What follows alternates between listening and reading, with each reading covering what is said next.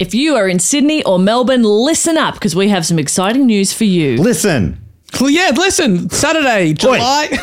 Melbourne, we are doing Do Go On, the quiz show live one night only, or one afternoon only, part of the Replay Festival at Comedy Republic on Saturday, July 6th at 3 p.m. This is 2024. And then the next weekend in Sydney, we are going up for a live Do Go On podcast at the fabulous Ritz Cinema on Saturday, July 13 at 3 p.m. Also 2024. Yeah, 2024, yeah. Listen! Hey, and get tickets. Buy tickets! Tickets at dogoonpod.com. Come. Let's do it! Yeah. Ryan Reynolds here from Mint Mobile. With the price of just about everything going up during inflation, we thought we'd bring our prices down. So to help us, we brought in a reverse auctioneer, which is apparently a thing. Mint Mobile Unlimited Premium Wireless. How to get 30, 30, bit to get 30, bit to get 20, 20, 20, bit to get 20, 20, bit to get 15, 15, 15, 15, just $15 a month? Sold! Give it a try at mintmobile.com/switch. $45 up front for 3 months plus taxes and fees. Promo rate for new customers for limited time. Unlimited more than 40 gigabytes per month. Slows full terms at mintmobile.com.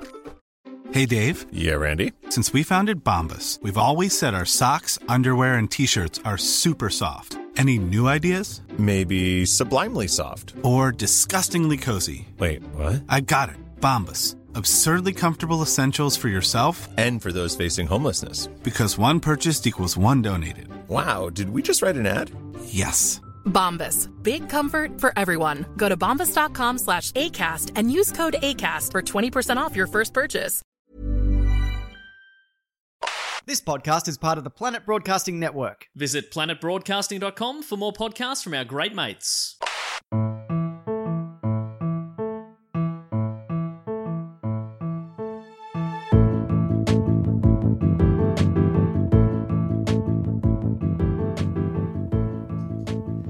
Hello and welcome to another episode of Do Go On. My name is Dave Warnocky, and as always, I'm here with Matt Stewart and Jess Perkins. Or as they call us in the biz.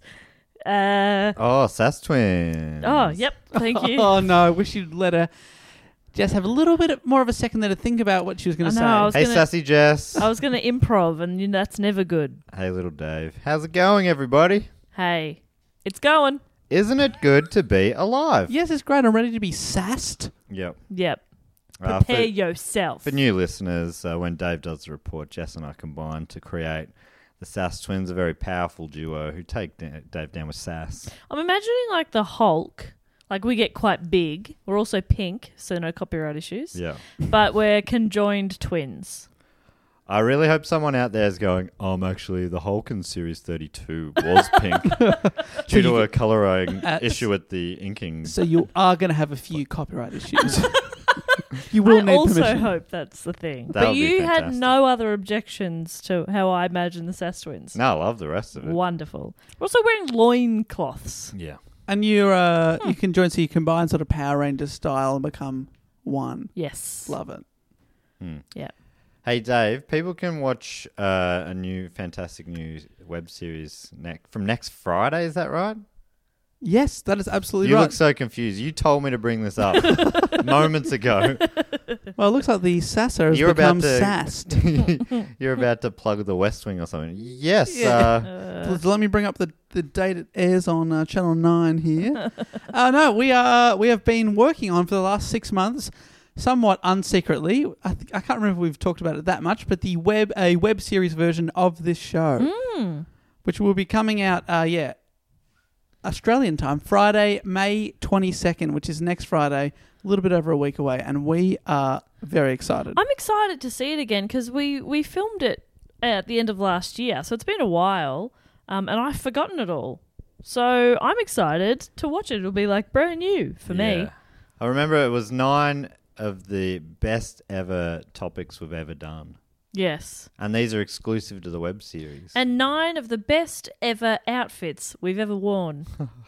Oh, we look so good. We look hot. We got a set put together and everything. It's real cool. Yeah, we had a great time. So well, it's weird me saying this is real cool. okay, do you want me to say it? I really want the listeners to say it to me. Okay. What about it was fun? It was fun. I think I can say fun. Yeah, it was fun to make. Yeah. Hopefully it's fun to watch. And it will be debuting because we made it with the good people at Debuting. debuting. Debuting.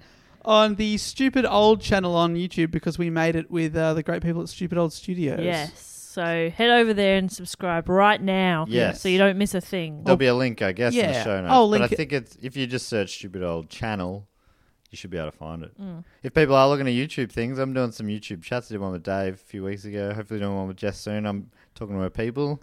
They haven't got back to me as yet. So you're not talking. You're leaving messages for people. Well, it's a one-way convo thus far. Call me back. But I've done one with Dave, one with Evan Munro Smith, one with Cass Page, and you can see them at youtube.com/Matt Stewart. And there's some old stand-up stuffs on there as well, bits and pieces. So you're going to be seeing a lot of our mugs coming up. Oh, yeah. We've gone mug heavy. Should we print mugs? Yes. Okay. That's mug heavy. Our mug's on a mug. That's good. That's good. That's good. That is good. Anyway, the way this show works, Jess always explains it best. So, my name's Jess. That one over there is called Dave. The other guy is Matt. Hello. Together, we are Do Go On.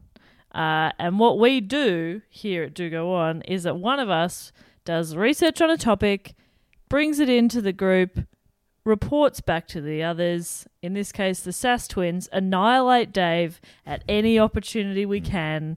And hopefully we'll do a little bit of learning and a little bit of laughing. The full name is Savage Sass Twins.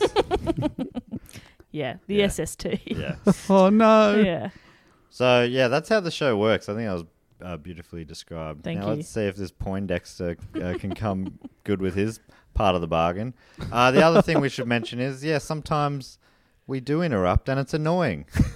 Anyway, Dave, we normally start the report with a question. What's your question this week? All right, I got a question and then a follow-up question. Ooh, So- 2 questions. So you can get a point each here. Now, the question is, first of all, which team was the talk of the 1992 Olympic Games? The Dream Team. It is the Dream Team. 1 point. But follow-up question for you, Jess. A lot harder, but if you get it, I'll give you 2. Fuck you. It's not going to be. I'm not going to get it. Which other country's 1992 basketball team should we all know? Is it Croatia? It is not I mean, they did well at the Olympics, Is which it we'll the talk about. Boomers? It's not the Boomers. Oh, Is is it it- going to be, is it the equivalent of Eric the Eel sort of thing? Like they'd never seen a basketball court before? Well, almost. Oh, who could it be? Uh, Iceland. I keep wanting to say China. I don't know why. It is not Iceland or China. It is Lithuania. Oh, Lithuania. Yes, and I've written Lithuania, baby. Okay. So this report is about Lithuania. Well, it is about... So I messaged you guys saying it's my longest report ever. Yes. That's because it is about not one, but 2 topics basically in one. Incredible. We are going to be talking about the 1992 Dream Team and also the 1992 Lithuanian men's basketball team. Okay. Fantastic. We haven't done a sports topic in a little while, I reckon. I kind of chose this one because the fact that there's no sport on at the moment. I figured, well, Yeah. maybe people are looking for a sports story. Yeah, great. And I've got one that I personally, especially the second half of the story, I'd never heard anything about before. Have you Cool. watched any of the Michael or the Chicago Bulls series, The Last Dance? I have watched a bit of it. Yeah. I purposely skipped ahead just so I watched there's an episode that mentions the Dream Team. Doesn't cover it too much, but I was like, imagine if I hadn't watched that bit in 2 weeks.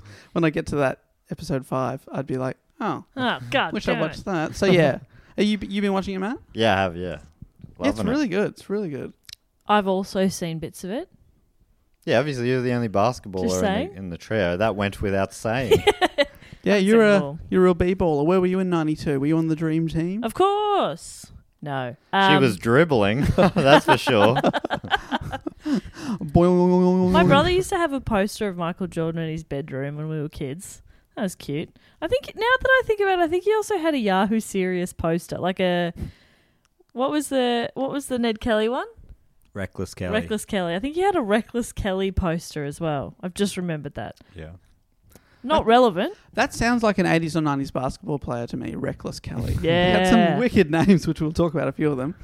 All right, so the 1988 Olympics were held in Seoul, and it was pivotal to both teams in this report. Going into the competition, the USA had only ever lost 1 match at the Olympics. Whoa. In 1972, they lost the gold medal match to bitter rivals, the Soviet Union. Team USA won silver that year, but every other Olympics since 1936, the men's team walked away with gold. That's 9 gold medals and 1 silver, so they had an incredible track record. Oh. Then in 1988, it was again the Soviet Union that had them unstuck. The Soviets beat them in the semi-final, then went on to win the gold medal over Yugoslavia. So the USA played off against Australia for the bronze medal. Sadly, Australia, including our great hero, Andrew Gaze, lost, and the Americans got the bronze. Have I talked about how much I loved Andrew Gaze as a child? Maybe. I fucking loved Andrew Gaze. Who didn't? I mean, I still love him. Gazy. G'day. I How's it named a going? What goldfish guy. Gaze. Yeah. I bet he was probably the star of that pond. Big time. Yeah. I loved Andrew Gaze. Andrew Gaze, for non-Australians, he's sort of like the Shakespeare of Australia. Of the Australian basketball court. Yeah. Absolutely, He's yes. the Michael Jordan of Australia. He was, I think, maybe the second ever player to win an NBA championship ring when he was on maybe like... The second ever Australian player. Australian player, yes. I think Luke Longley was the first. Maybe he was the second. I don't know if he saw any court time, but I think he got a ring for sitting on the bench. We'll for the take Spurs, that. I'm We'll pretty take sure. that. And that is the sweetest way to win a ring. Fact check required. I want to get an I'm actually on that as well, please. I'm actually... And now he commentates sometimes. Yeah. And he's great. He's so fun to listen to because he just gets very into it. I love him. He's a fun guy. Love His him a dad lot. was a champion Lindsay. coach. Yeah, I think what between them they did 8 Olympics in a row or something absolutely incredible. I have a signed copy of his autobiography, which I got when I was about 10. And I was too young to read it, but I have it. But did you get the signature or did it come with a signature? Came with the signature. Nice. So does Gazy come up much in this report? Sadly, Andrew Gaze does come up in this report. Oh, sadly he does. Yeah. In not a good way? Well, sadly it's never good news for Andrew Gaze at the Olympics. Let's just say that. Yeah, That's right. true. Okay. Poor but old Gazy. I So love at the him. 1988, America got the bronze. At the 88 Olympics and at every other games before, the USA weren't allowed to send professional players that had played in the NBA. That's because traditionally the Olympics had been started for amateur athletes to compete. Oh, of course. That's why you still don't see pro boxers compete. Often they'll compete when they're young, like Muhammad Ali did, win a gold medal like he did. I think George Foreman did the same. And then afterwards they turn pro. You're not allowed to go to the Olympics anymore. Gotcha. It's a strange idea because it's not across the board. Tennis and golf and Usain of the Bolt. You're most telling me he's not professional? Yeah, some of the highest paid sports people in Yeah. the world go to the Olympics. So it is strange that it's held up for boxing and for a long time for basketball. Yeah, so between 1936 and 1988, the US sent college athletes to compete on their behalf. Often these players would be future legends of the game. For example, Michael Jordan, who Matt has done a fantastic report on. I mentioned him a couple. There's a little bit of crossover here, but not too much. So he was part of the gold medal winning team in 1984 and then obviously went on to be a pro. Who is this? Andrew Gaze. The Andrew Gaze of the American court. Oh, cute. Michael, was it? Yeah, they've got their own Lovely. basketball scene over there as well. Do they? Yeah, they do. Oh, that's nice. So Dave's mentioned the NBA a couple of times. That's their version of the NBL. Oh, the NBA. Yeah. Oh, that's fun. It's weird. Why do they change L to A? I think we got in first Yep. and got NBL. And then they're like, oh. Shit.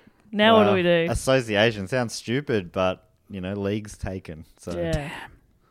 Right, okay. So I didn't know they had their whole thing over there. That's nice. So they had the whole thing, but their whole thing wasn't allowed to go to the Olympics. But by the late 80s, a double standard had emerged. The other countries had started sending athletes that really stretched the meaning of the word amateur. The Soviet Union and Yugoslavia entered teams of athletes who were all, for all intents and purposes, state-sponsored, quote, full-time amateur athletes. Gotcha.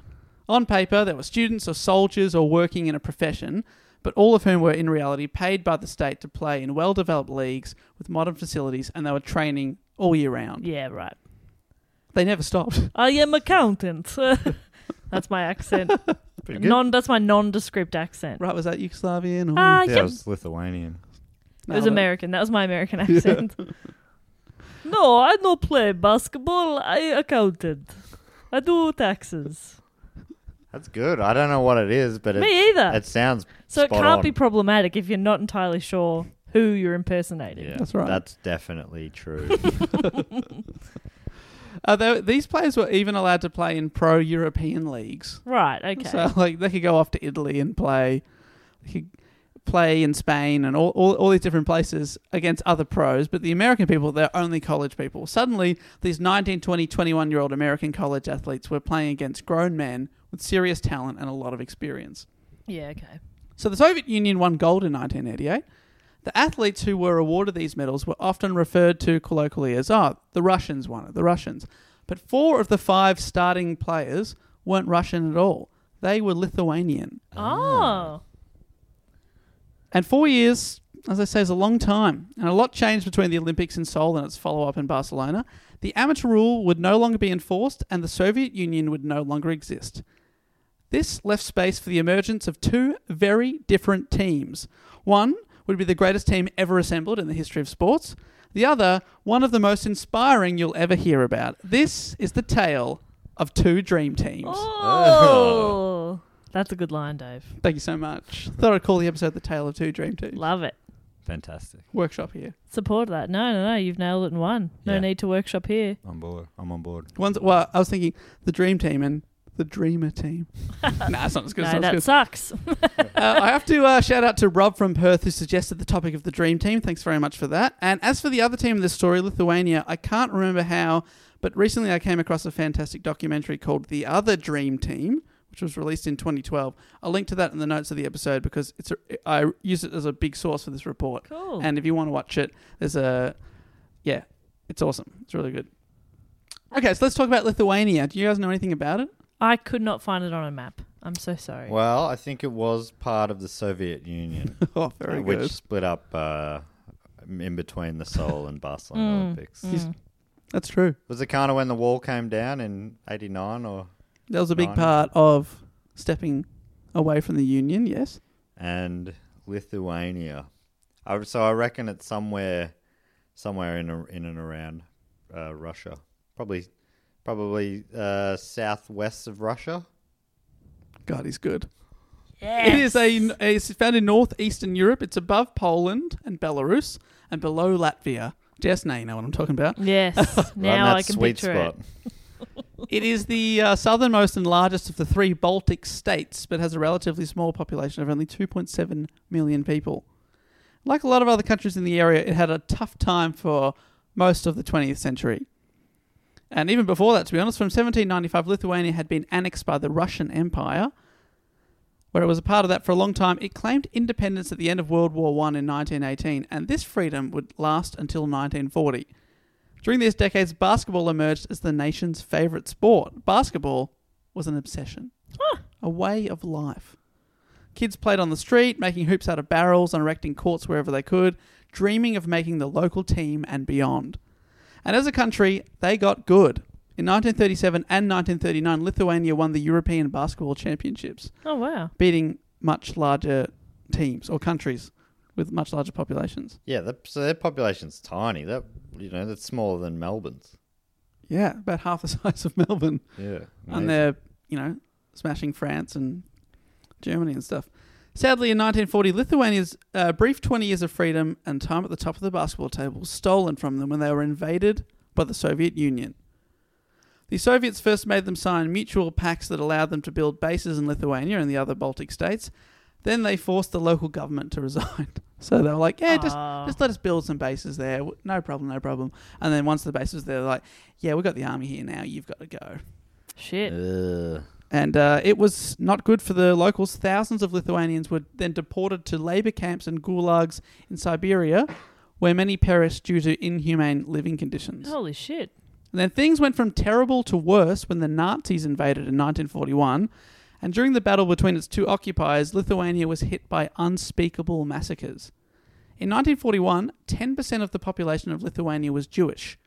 This is unbelievably awful, but according to Britannica, quote, by the end of the year, 1941, only 40,000 Jews of the original 250,000 or so remained alive. Oh my God. So in 1 year, they were absolutely decimated.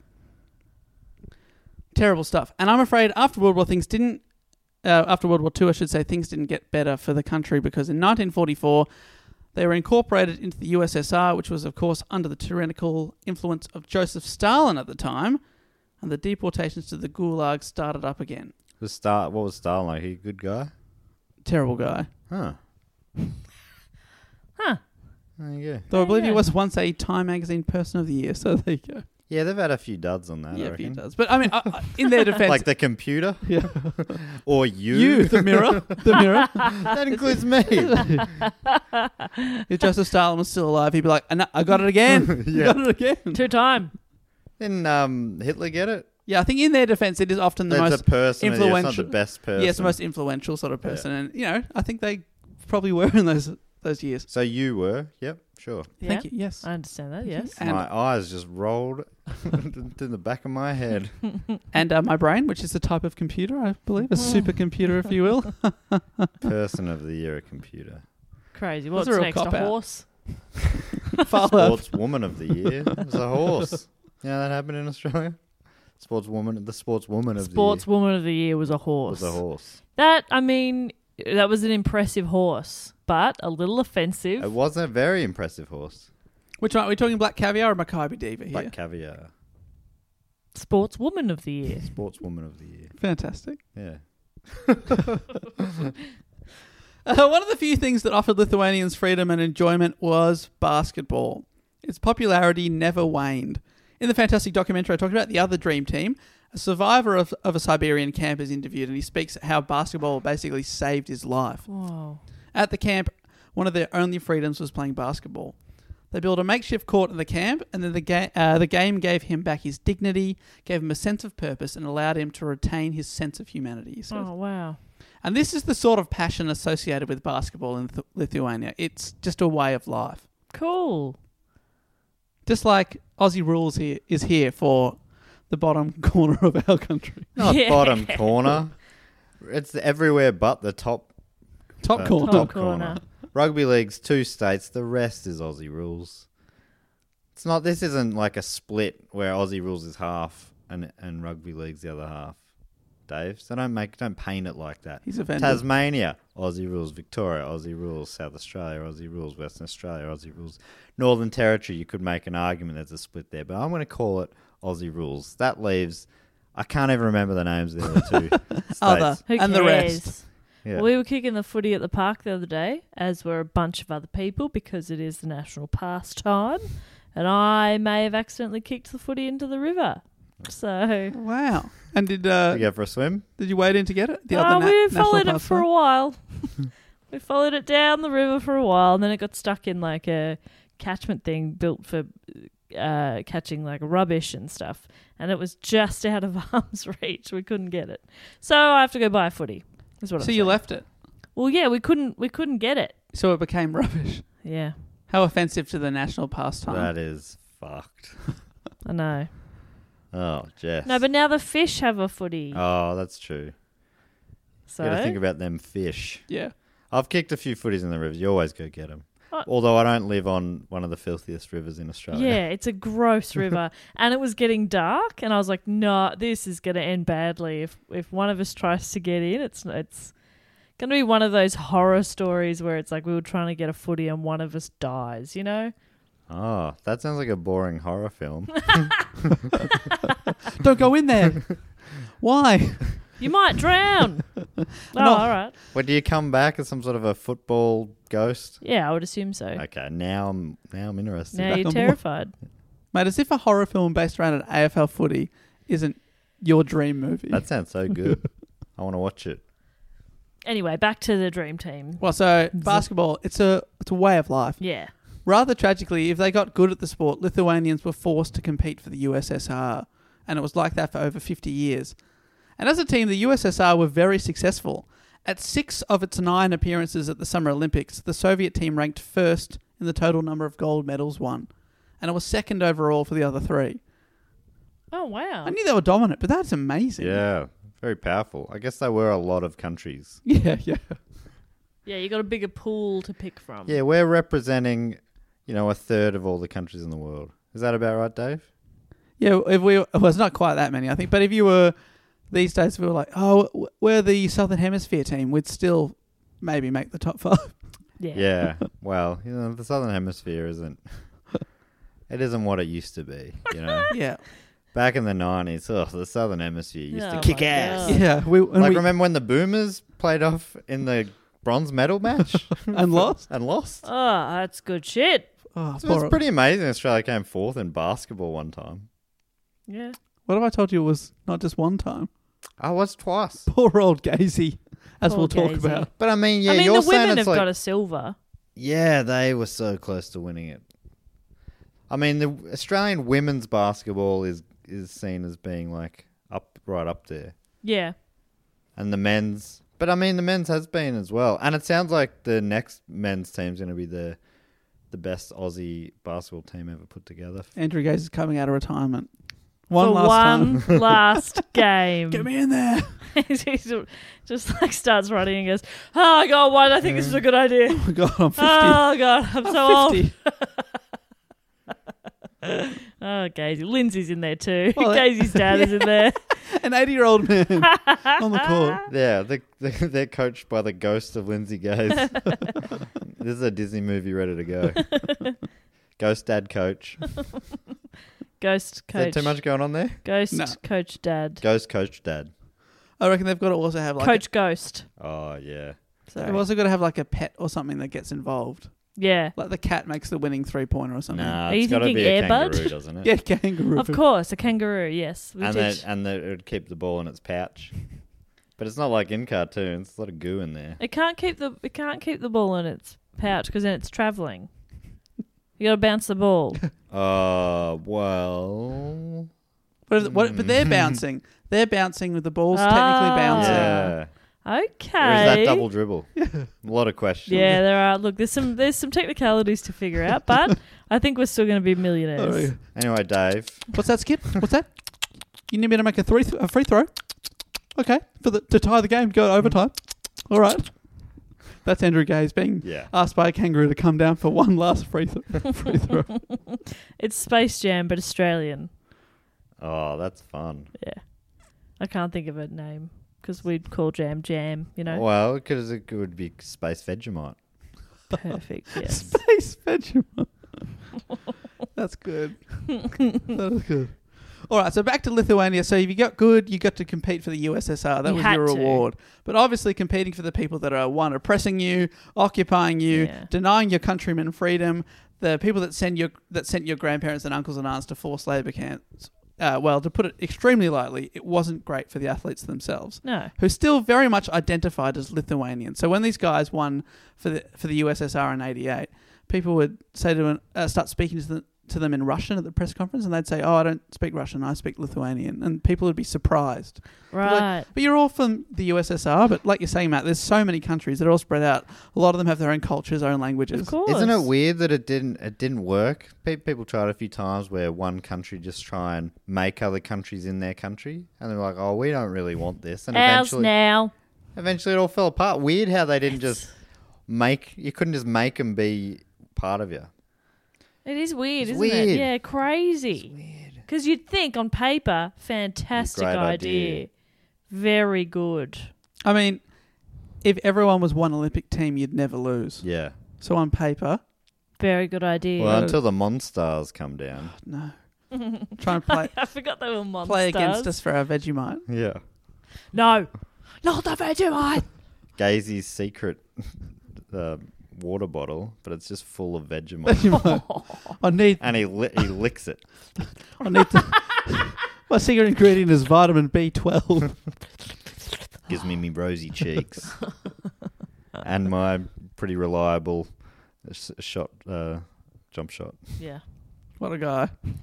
So these Lithuanians, they dreamed of freedom and playing for their own nation, but most of them doubted it would ever happen in their lifetime, especially. Oh. But back to the USA and the NBA. In 1989, a decision was to be made by FIBA, the International Basketball Federation, on whether NBA players should be allowed to compete at the next Olympics. But not everyone in the NBA was keen. The association itself was lukewarm to the idea because they weren't sure if their players would be that interested anyway. An Associated Press survey of NBA players at the time found just 63% favoured open eligibility, and only 58% said that they'd actually want to play in the games. Why is that, I wonder? Because they're making... They're already playing at the top level. So it'd be like going to a thing where you're already playing in a higher level. They talk about it in the AFL as well, like bring back State of Origin, which I'd love for them to do. But like already play at the highest level in the world. So going to the Olympics to play against teams that aren't as good as the Minnesota Timberwolves. But that's interesting because I think, well, I'm obviously not a professional sports person. What? Yet. Working on it. She got a great jump shot. You would think that, like, going to the Olympics would be exciting. Yeah. I'd want to do that. Well, I think this turns around and they get a pretty good team together, but well, it's true. And also the NBA, they were worried that no one would want to go and then it would be embarrassing for them because they are allowed to send the best and then the best didn't want to go and maybe they'd still lose. Yeah. So they were a bit like, oh, no, don't worry about it. I don't know. Yeah. But it was decided in 1989 by FIBA that the NBA should be allowed to compete just to make it more of an open field. It's almost like saying, let's just let them drug cheat as well. You know, if you let, if some of them are drug cheating anyway and we're not figuring it out, probably the bloody USSR, you know, they're bending the rules. Let's just go open up so anything goes. NBA players can play. They can also be jacked off their heads. Yeah. Let's make the Olympics truly the competition for the In best fact, of the let's best. supply the cocaine. Yes. The cocaine. Fantastic. Let's just see what happens, you know? I think that's a great idea, and I assume that's where the story is going, but I was pretty young at the time. My memory isn't that clear, but I think it was a big drug. Dream party. team. Yeah. They had all the drugs you could dream of. Yeah. That's why they got the name. I do dream of a lot of drugs. Yeah. Just piled in front of me. I don't take any of them. I don't want to, but there's just a big pile of them. It's crazy. So the decision was made that NBA players should be allowed to go. So now the NBA were under pressure to put together a talented team to give to the Olympics. It would be embarrassing if they sent them and lost, like I said. And in that era, when you're building a team of the best basketball players, there's one name at the top of your list: Jess Perkins. Yeah. Really? No, Andrew. Followed closely Gaze. by Shaquille O'Neal. Yeah. No, the face of the new generation of basketball, and by that time already 3-time MVP and 1984 Olympic gold medalist, it was, of course, Michael Jordan. Of course. Who Matt did a full report on and also spoke in length about Space Jam. What a journey.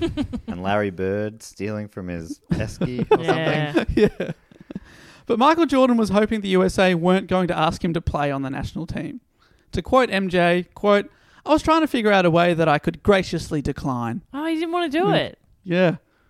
He was like, "Nah, I don't want to." Interesting. It's also, I wonder if some of them were like, it's almost like a stepping stone. I got to do it as an amateur on the way up.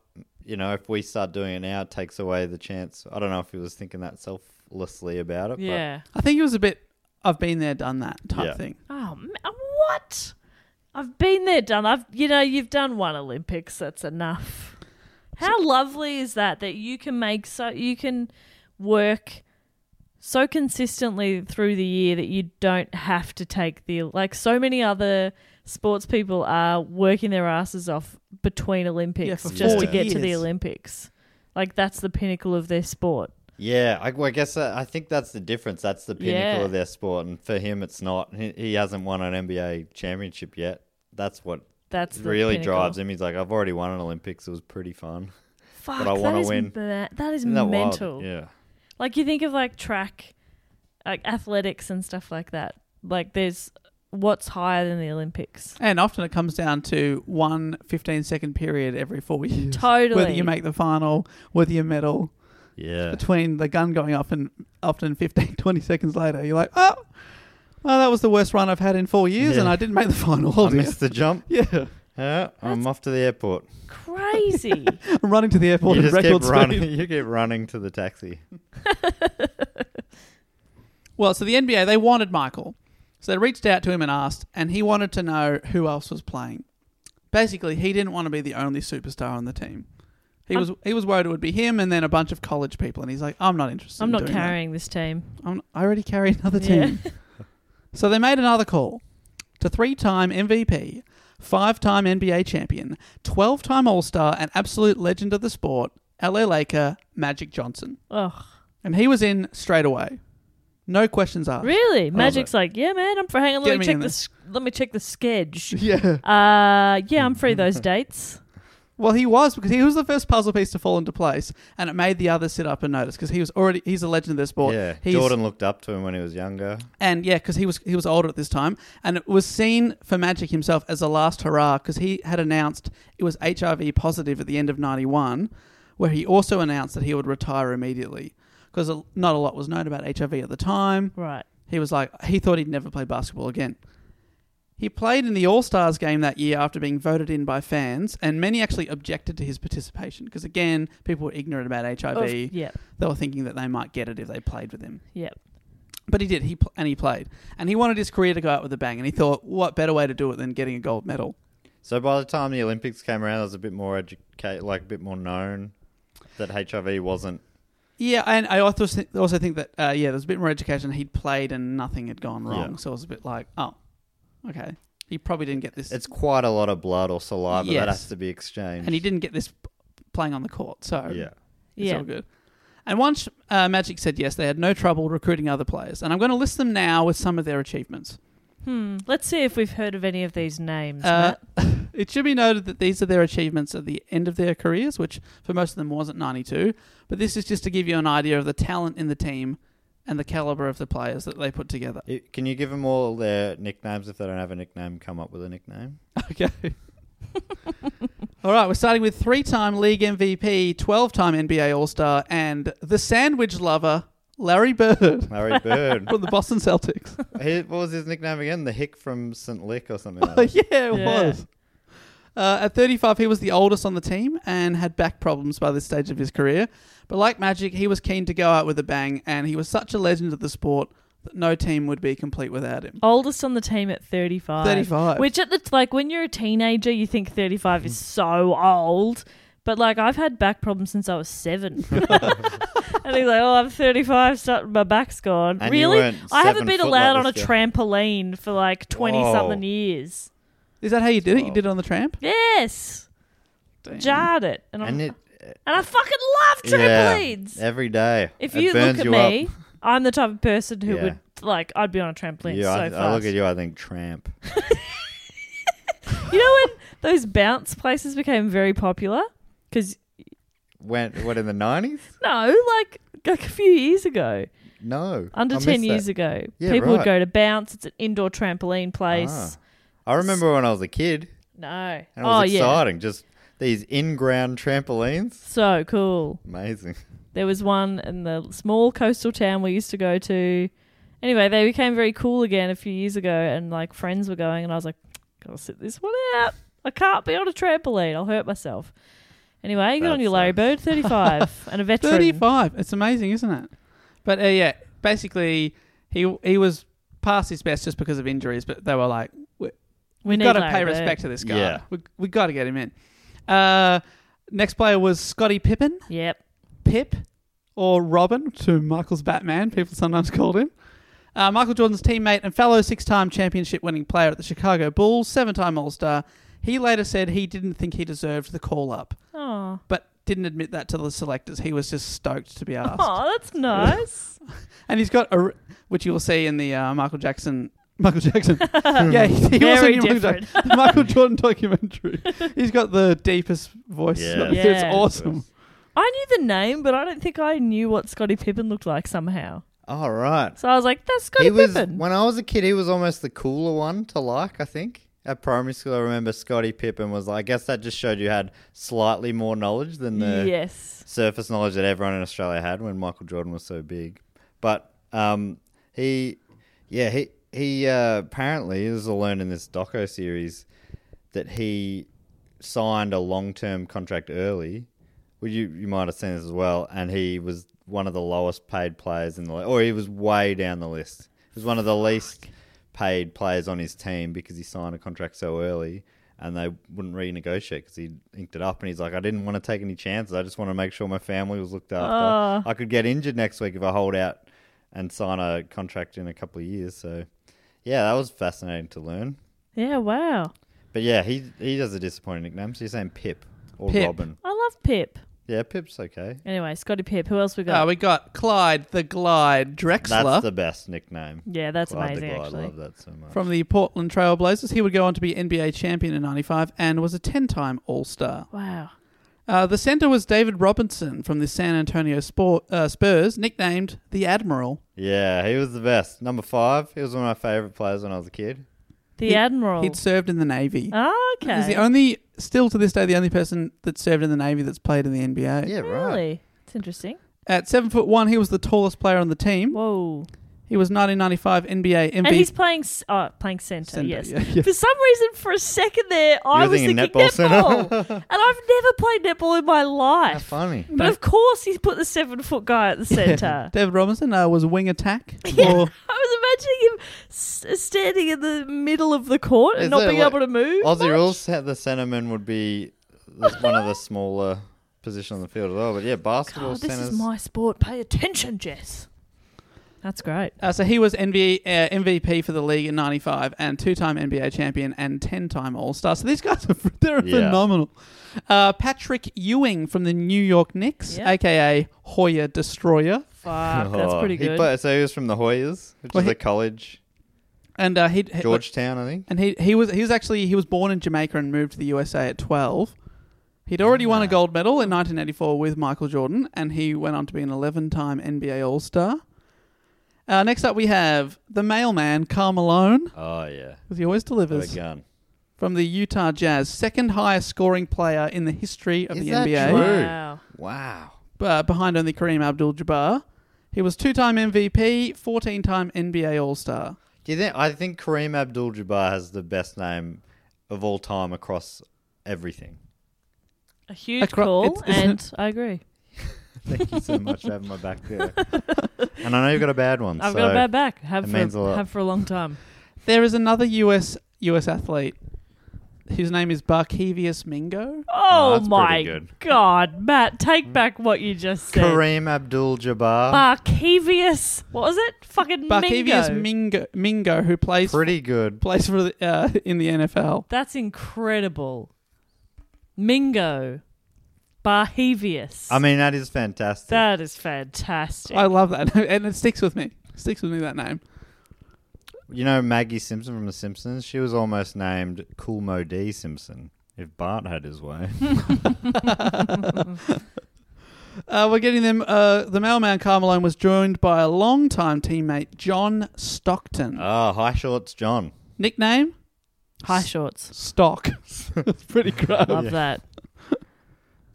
He was the only one who held out. We talked about the Michael Jordan episode. Oh, Michael Jordan changed the shorts fashion forever in basketball by wearing them longer.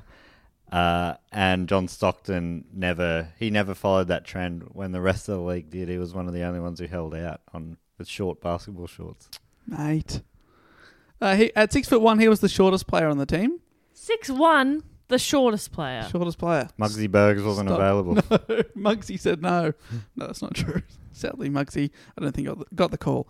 But John Stockton's team made the playoffs in each of his 19 seasons at the Jazz. Wow. 19 seasons. That's amazing. And you got some players who will never play finals. And every year. What for nearly 20 years. Did he ever win a championship, though? I don't think so, no. But he holds the NBA. They must have been close at some points, him and Malone together. I know, the highest scorer. But unfortunately, they came up against 6 years where Jordan was unstoppable. Mm. I mean, it is obviously a great, a really cool, momentous thing in basketball, but also you do think about the people that never got there because they were blocked out in 6 years. John Stockton holds the NBA records for most career assists and steals by wide margins to this day. 10-time All-Star. Wow. And Chris Mullins from the Golden State Warriors. Great shooter. Also part of the 1984 gold medal winning team. Nickname? Big Three. Yeah, well, I guess he's the three-point shooter. Also had a great flat top from memory. Oh. I support it. I jumped around different teams in the NBA when I was a kid, and I went for the Warriors for quite a while. Obviously jumped off them before they became a powerhouse. Of course. You were what's holding them back. I don't feel comfortable going for a championship team. I'm just looking it up here because I didn't look up the nickname of him, but He was part of the high-scoring trio of basketball teammates Tim Hardaway, Mitch Richmond, and Chris Mullen, who together were called Run TMC. I think Latrell Sprewell played with them around that time as well. It's a pretty sick team. Cool. And finally, from the NBA, a man with the greatest nickname in the history of sport, in my opinion, the round mound of rebound. Sir Charles. Charles Barkley from the Phoenix Suns. Awesome. 1993 League MVP, 11-time All-Star. Charles Barkley was then and still is famous for saying whatever he likes. He was a popular player, but also quite controversial at times. His talent was obvious, but the selectors were worried about him representing his country and courting controversy during the games. When he was told that they were considering him, he was so honoured that they would even consider to put him on a team with these people. He convinced them there'd be no problems from him. Oh, that's great. He was truly honoured. He features a little bit in the doco, because one year that they were pretty close. There was Bulls versus Suns in the final, and he went to Chicago when they just needed to win. Chicago wins, they win the series, and driving into the stadium, all of Chicago had basically they were already celebrating the championship. And then the Suns upset them that night and won to keep the series alive. And one of the reporters goes, "There any messages for the people of Chicago?" He says, "You can take all those posters and shit down for tonight. You don't need them tonight." It was good. It was so good. He's so good. There's a line in it where he's talking about it sort of now, and he said something. I can't fully remember the context, but he said something along the lines of that was the first time in my life I thought someone was better at basketball than me. That's right. First time in your life, amazing playing you've had Jordan the thought that someone could be better than you at this sport. I imagine, but wouldn't the NBA be full of those people? What an amazing thing to be. Every battler on the bench probably has played most of their life being the best. Totally. It must be a strange feeling to, every level you go, maybe I'm best at this level, go up one, still the best. Yeah. And eventually oh, shit. Yeah, you hit a limit, but Jordan never hit that limit. Hit the limit. But you're a big fan of the Conan podcast, Matt. Have you heard the one with Charles Barkley? No. It's really good because he just says whatever he likes. And he talks about how hard it is. It actually made me appreciate how hard it is to make it as a professional athlete. Obviously I respect how hard they work, all that sort of stuff, but you forget about how many talented people don't quite make it, because he talks about all the time people come up to him and say, "Oh, my son's Mr. Florida this year, he's going to make it," and then Charles's response is he always thinks to himself, "Yeah, great, there's 50 of those this year. Yeah, every state's got a Mr. someone, and they are the best in their state, but that doesn't mean yeah." And he says there's only 450 professional spots in the NBA at any one time, maybe 40 jobs a year come up. So amazing, yeah, it's amazing, and that is crazy. And in American sport, it feels like more than over here. There's so much player movement during seasons. Players will rock up and hear that they've been traded to another team mid-year, and they're always just being chopped around. "Oh, sorry, you didn't make the cut. You're gone." What a full-on time. In the AFL, you got your spot for at least 2 years, I think, is sort of the minimum contract.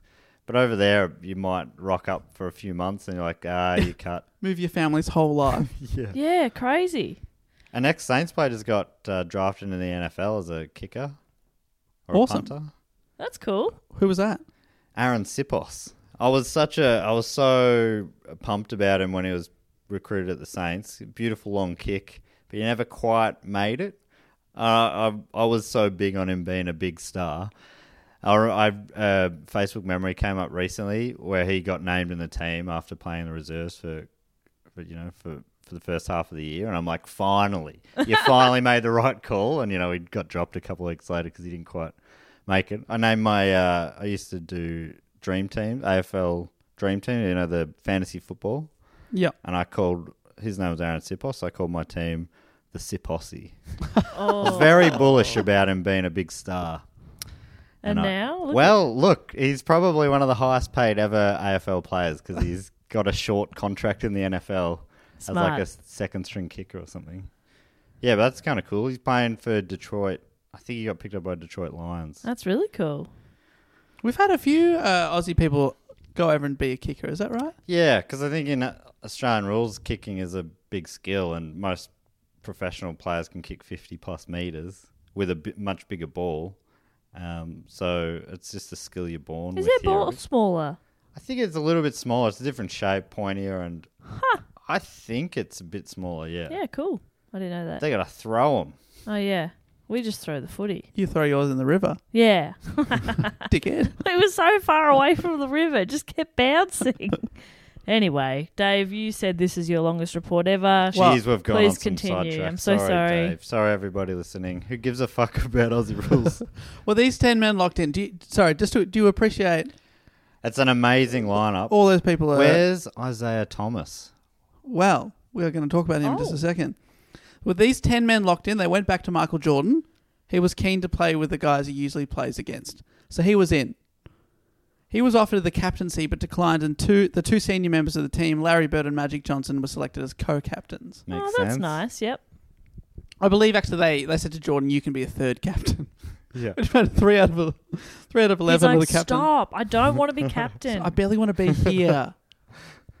No, you can drive the bus if you want, or you can have the biggest room.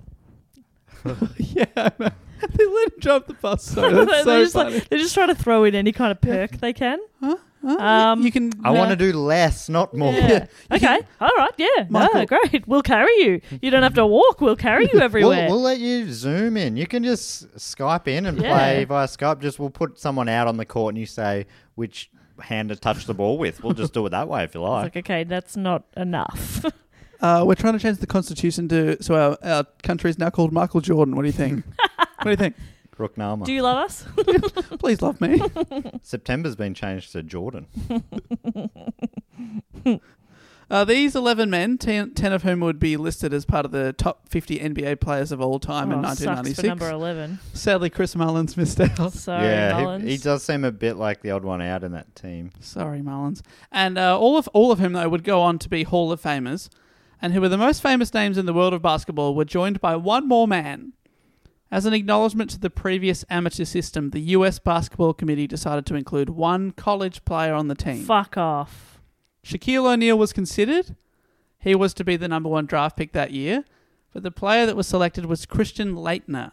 He was the star player on the back-to-back national championship teams of 1991 and 1992. He would later go on to play in the NBA and be named an All-Star in 1997. So there's no doubt that he's very talented. But imagine that. He's 22 years old. You're playing with your idols. Used to playing with college people, and now you're on the same team as the best in the world. How would you keep up? Oh, it's crazy. Yeah, you wonder if that's good or bad for you long term. Well, I saw an interview with him, and he said at the time there were all the egos, everyone's sassing each other on the court, and he was like, I just stood back, and I was just happy to be part of it. Yeah. Of course, yeah, you'd be stoked. You wouldn't want to say anything wrong. You'd be like tiptoeing around, just like, please Michael. let me stay. Magic, all right, yes sir, hello. Oh, it'd be crazy. Thank you, Mr. Bird, for passing to me. Thank you. Anytime if you fumbled over one of their passes, you'd be like, idiot. It'd be so intimidating.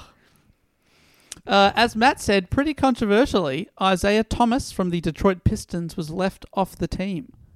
It was rumoured that Michael Jordan had asked Isaiah Thomas be left out.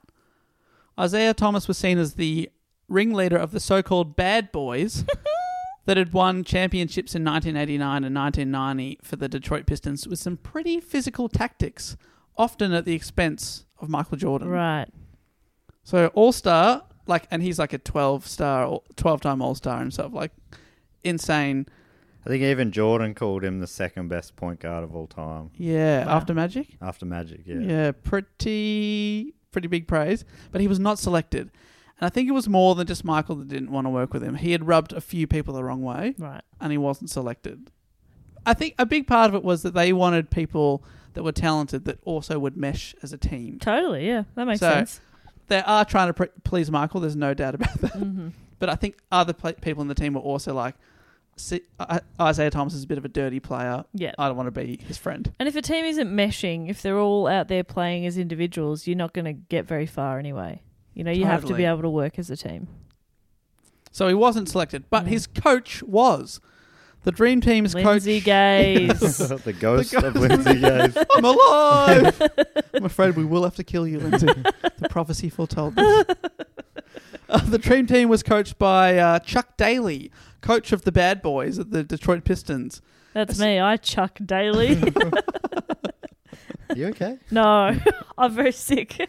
Help me. He was a seasoned veteran and he was known for handling the Bad Boys well. What a fucking dumb riff.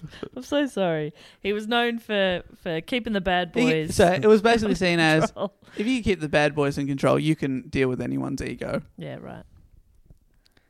Yeah, interesting. And yeah, I wonder how that affected his relationship with his star player, Thomas, as well, going... Come back from a summer of coaching Michael Jordan and Magic, these people that don't like you. And also, they're like, we don't like their dirty playing. It's like, well, the coach, I reckon, had something to do with that as well somehow. Yeah, and people were worried that Michael wouldn't like him as well because he'd coached the team that had been dirty to him, but they ended up getting on really well and played a lot of golf together. Oh, it that's makes nice. sense that you'd have the champion, like, he's like reigning 2-time championship coach at that point.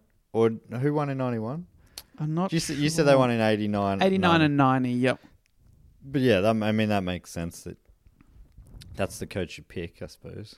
Yeah, and like, because these are the biggest personalities in the world, you want whoever can deal with them. Coach Jordan them. does come off as a bit, he holds a grudge as well. He still hasn't forgiven Thomas in this documentary that was filmed, I guess, last year. So it's, yeah, it's pretty wild. I reckon that's a Michael thing. Right. My brother holds grudges. Okay. And any other Michaels listening, if you're a bit pissy over that, see if you're still pissy about it next week. You've proven me right. 91 was the Bulls' first win. Oh, right, okay. Yeah, right, 91, 92, 93. And they beat the Lakers. There you go. So, that's the USA team. Superstars in their own right, all of them. Over in Lithuania, they had some amazing talent of their own. 3 players that I'll really focus on in this report who all won gold medals for the Soviet Union in 1988 and were all Lithuanian and amazingly were all from the same city. Oh, wow.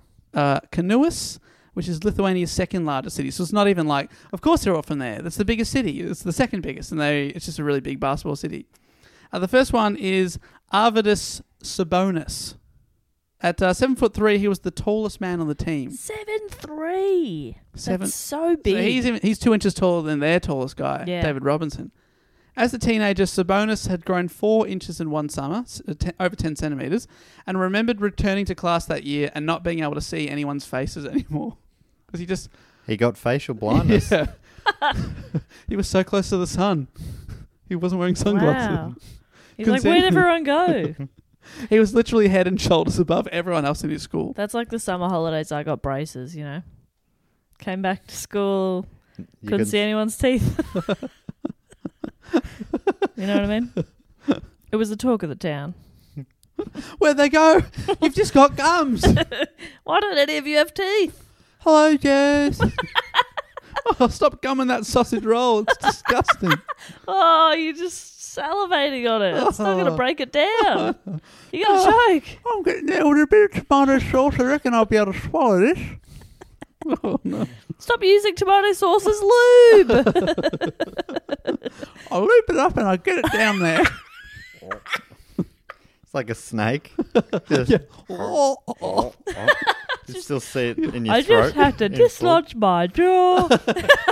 And now I digest for 6 to 8 weeks. I went to school with a lot of snakes, let me tell you. Your school and mine, am I right? Couple of social climbers. So Sabonis, he was a big man, 7'3", ridiculously tall. He was considered by many in the late 80s and 90s to be the best player outside of the United States. NBA Hall of Famer and former NBA MVP Bill Walton once described Sabonis as, quote, a 7'3" Larry Bird. Oh, wow. Take that, Larry Bird. Yeah. You're 35. Get out of here. Little Larry. He was a big bird. Meet Big Bird. He was an all-round player and a natural team leader. Then we have Valdemaris Hochemis, the 6'3" point guard who was 5 years older than Sabonis and seen as an elder statesman of the game. Not as famous in the long run as the other two I've mentioned, but still an integral part of the team. Homichus. I had to look up the pronunciation of several of these names. And finally, we have Sarunas Marcellonis. Ooh. Sport was an obsession from a young age for Sarunas Marcellonis. Early on, he had played tennis, but he'd later changed to basketball. A firework had exploded in his face at the age of 13, and he was badly burned. Metaphorically speaking? No, a real firework. They were apparently big in Lithuania. Yeah, right. Especially over New Year's Eve, they'd all set off their own fireworks, and he set one, he lit it, and then it didn't go off, so he went and was like, oh, I'll touch the fuse, and as he did that, it exploded in his face. Oh, no. You do hear, sometimes you hear like successful people say it early in their life, they had a firecracker lit under their ass, and that really motivate. I always thought that was a metaphor, but maybe that's just something that successful people do. They get exploded early. Yeah, if you see Michael Jordan's ass, he was horrifically burnt. Yeah. That's why he wears big shorts. Ah, that's why. It's painful to wear top. Yeah. The short shorts, they rubbed a little too much. He needs the room to breathe. But Marcellonis, he'd been burnt, and he prayed to make a full recovery, which he did. And from then on, he decided to apply himself to sport. Yeah. And he went, and he chose basketball. So he sort of had a firecracker lit under his ass, in a way. But then it didn't go off, so he turned around to look at it, and it exploded in his face. Unlucky. Still worked out in the end. He and some friends had installed their own basketball court made from paving stones in front of their apartment building, and then made a backboard from nailing together old planks of wood. Oh, wow. And from there... My parents just bought us one. He got good. That's privilege. Yeah. Ah, now I get it. And you'll see in this next sentence, Jess, because as a teenager, he left his city to move to the capital, Vilnius, to go to college and hopefully to try out for the Soviet national team. When he left, all his parents could afford to give him was one bag of clothes and one bag of apples. And then they sent him on his way. A whole bag of clothes. A whole bag. That's great. A bag of clothes. And what kind of apples are we talking? Rotten. Oh, they're one of the worst kinds. Yeah, that sucks. Still take them over Red Delicious, but yeah, pretty bad. Rotten's like second or third worst. Yeah, I reckon. Red Delicious, they don't rot. They just become even more concrete. Yeah. They will not rot. Great building material, like Red Delicious. Wow, so bag of clothes, bag of apples, off he goes. Off What you is he, go. a horse with a bag of clothes? Is it a well-dressed horse? A horse with a panache for fashion? Yeah. A panache for fash? What am I meant to wear the same outfit every day? Oh, look, terrible. I need options. Where's my winter wardrobe? Get the farrier back here. These shoes aren't doing it for me. I want to wear heels. If you look down and he's wearing platform shoes with goldfish in them. Discos too. Cliffing and clopping along. Hiring for your small business? If you're not looking for professionals on LinkedIn, you're looking in the wrong place. That's like looking for your car keys in a fish tank. LinkedIn helps you hire professionals you can't find anywhere else, even those who aren't actively searching for a new job but might be open to the perfect role. In a given month, over 70% of LinkedIn users don't even visit other leading job sites. So start looking in the right place. With LinkedIn, you can hire professionals like a professional. Post your free job on linkedin.com/spoken today. This podcast is brought to you by Squarespace, the all-in-one website platform for entrepreneurs to stand out and succeed online. Whether it's your first ever website or your business is expanding, growing, getting bigger, it all means the same thing. Squarespace makes it easy to create a beautiful website and engage with your audience. And if you're worried about I don't know how to write stuff for a website to make myself look good, well, you can get help with the written content for your website with Squarespace AI. You can generate instant, personalized results that highlight your brand identity. You can explain what your site's about, choose your tone, enter what you need, and bang, you got some short and long form text, baby. So Squarespace AI makes it easy to go live, stand out, and succeed online. I'm so glad you had that bit because I thought it was pronounced Squarespace AI. Anyway, sell exclusive content on your site by adding a paywall to sell memberships or courses or sell files your customers can download. I don't know if I'm hitting all these words as intended, like PDFs, musics, or ebooks. I would love to buy Matt's ebook. I'd like to buy Matt's course, and you can do that. Squarespace has the tools you need to create and sell your own online course. Be more like Matt. Oh, 101. God. Wow. How many? Does it go to 102? It goes all the way to 102. You can customize everything with next generation editing technology. You can create engaging lessons your audience will love and then set the price. You can charge a one-time fee or sell subscriptions. Matt, how much is it to be more like Matt 101? Or $3 million. Wow. Wow, like per month or? Yeah, USD. Awesome. Head to squarespace.com/do-go-on for a free trial and to save 10% off your first purchase of a website or domain. Squarespace.com/do-go-on. So the difference in lifestyle enjoyed by the Lithuanian stars when compared to the members of the Dream Team is hard to overstate. First of all, they didn't have multi-million-dollar sponsorships. At the top of the sport, Michael Jordan had $1 million deals with Nike, Gatorade, Hanes Underwear, Coca-Cola, the list goes on. Patrick Ewing's annual salary in 1991 was $4.2 million. The next year, David Robinson was the highest paid player in the league, earning $5.7 million. And yeah, it's true that salaries in the NBA would actually explode over the next few years, and Michael Jordan pulled in $30 million a season by 1996. Fuck. But still... They actually said that this Dream Team's got a bit to do with that. The worldwide popularity exploded because of the Dream Team. Totally, that was just massive. So more money was injected in. So it's amazing how important in that way this team was. Whether or not that's a good thing, I don't know. Because it feels like $5 million is... that should be enough. That should be enough. It just creates... Yeah, you wonder if it creates more issues when money gets so huge. Yeah. Although I don't know. I'll never know. I'll never know. And I won't find out. No.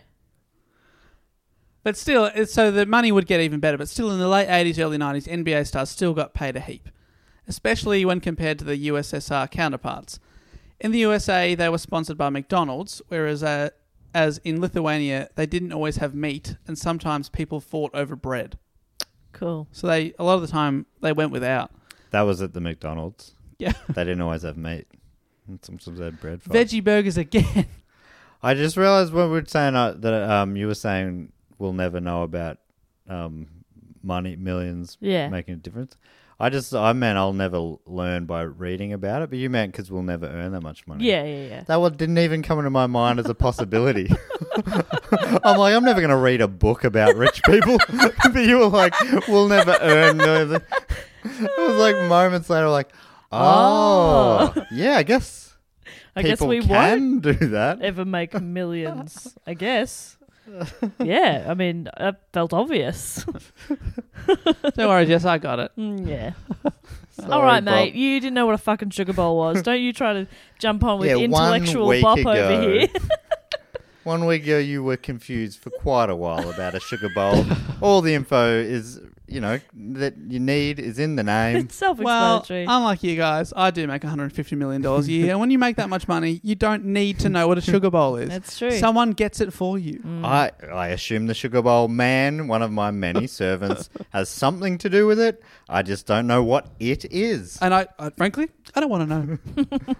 I'm above that. Yeah, you are above that. I pay sugar someone bowl. else to know what a sugar bowl is. Yeah. There's one guy who knows what a sugar bowl is, and that's his only job. That's the only fact he's allowed to think How in much there. do you pay him? $50,000 a year. Can I have that job? All right, well, you're going to have to forget everything else I've ever told you. Easy. All right. But I know what a sugar bowl is. Are you going to fire that man? No, I can have two. There's a backup now. Okay, great. Yes. You're a backup sugar bowl person. So I used to be worried that what would happen if he died. Yeah. Who would know what a sugar bowl Who would know? is? I'd have to train someone, and I don't know what a sugar bowl is. Yeah. So it's a very complicated system. Okay, great. Always have two. For when one inevitably You dies. need an understudy for every role. You're the sugar bowl swing. Love that. Sugar bowl swing. That's my cool dance move. I'm famous on TikTok.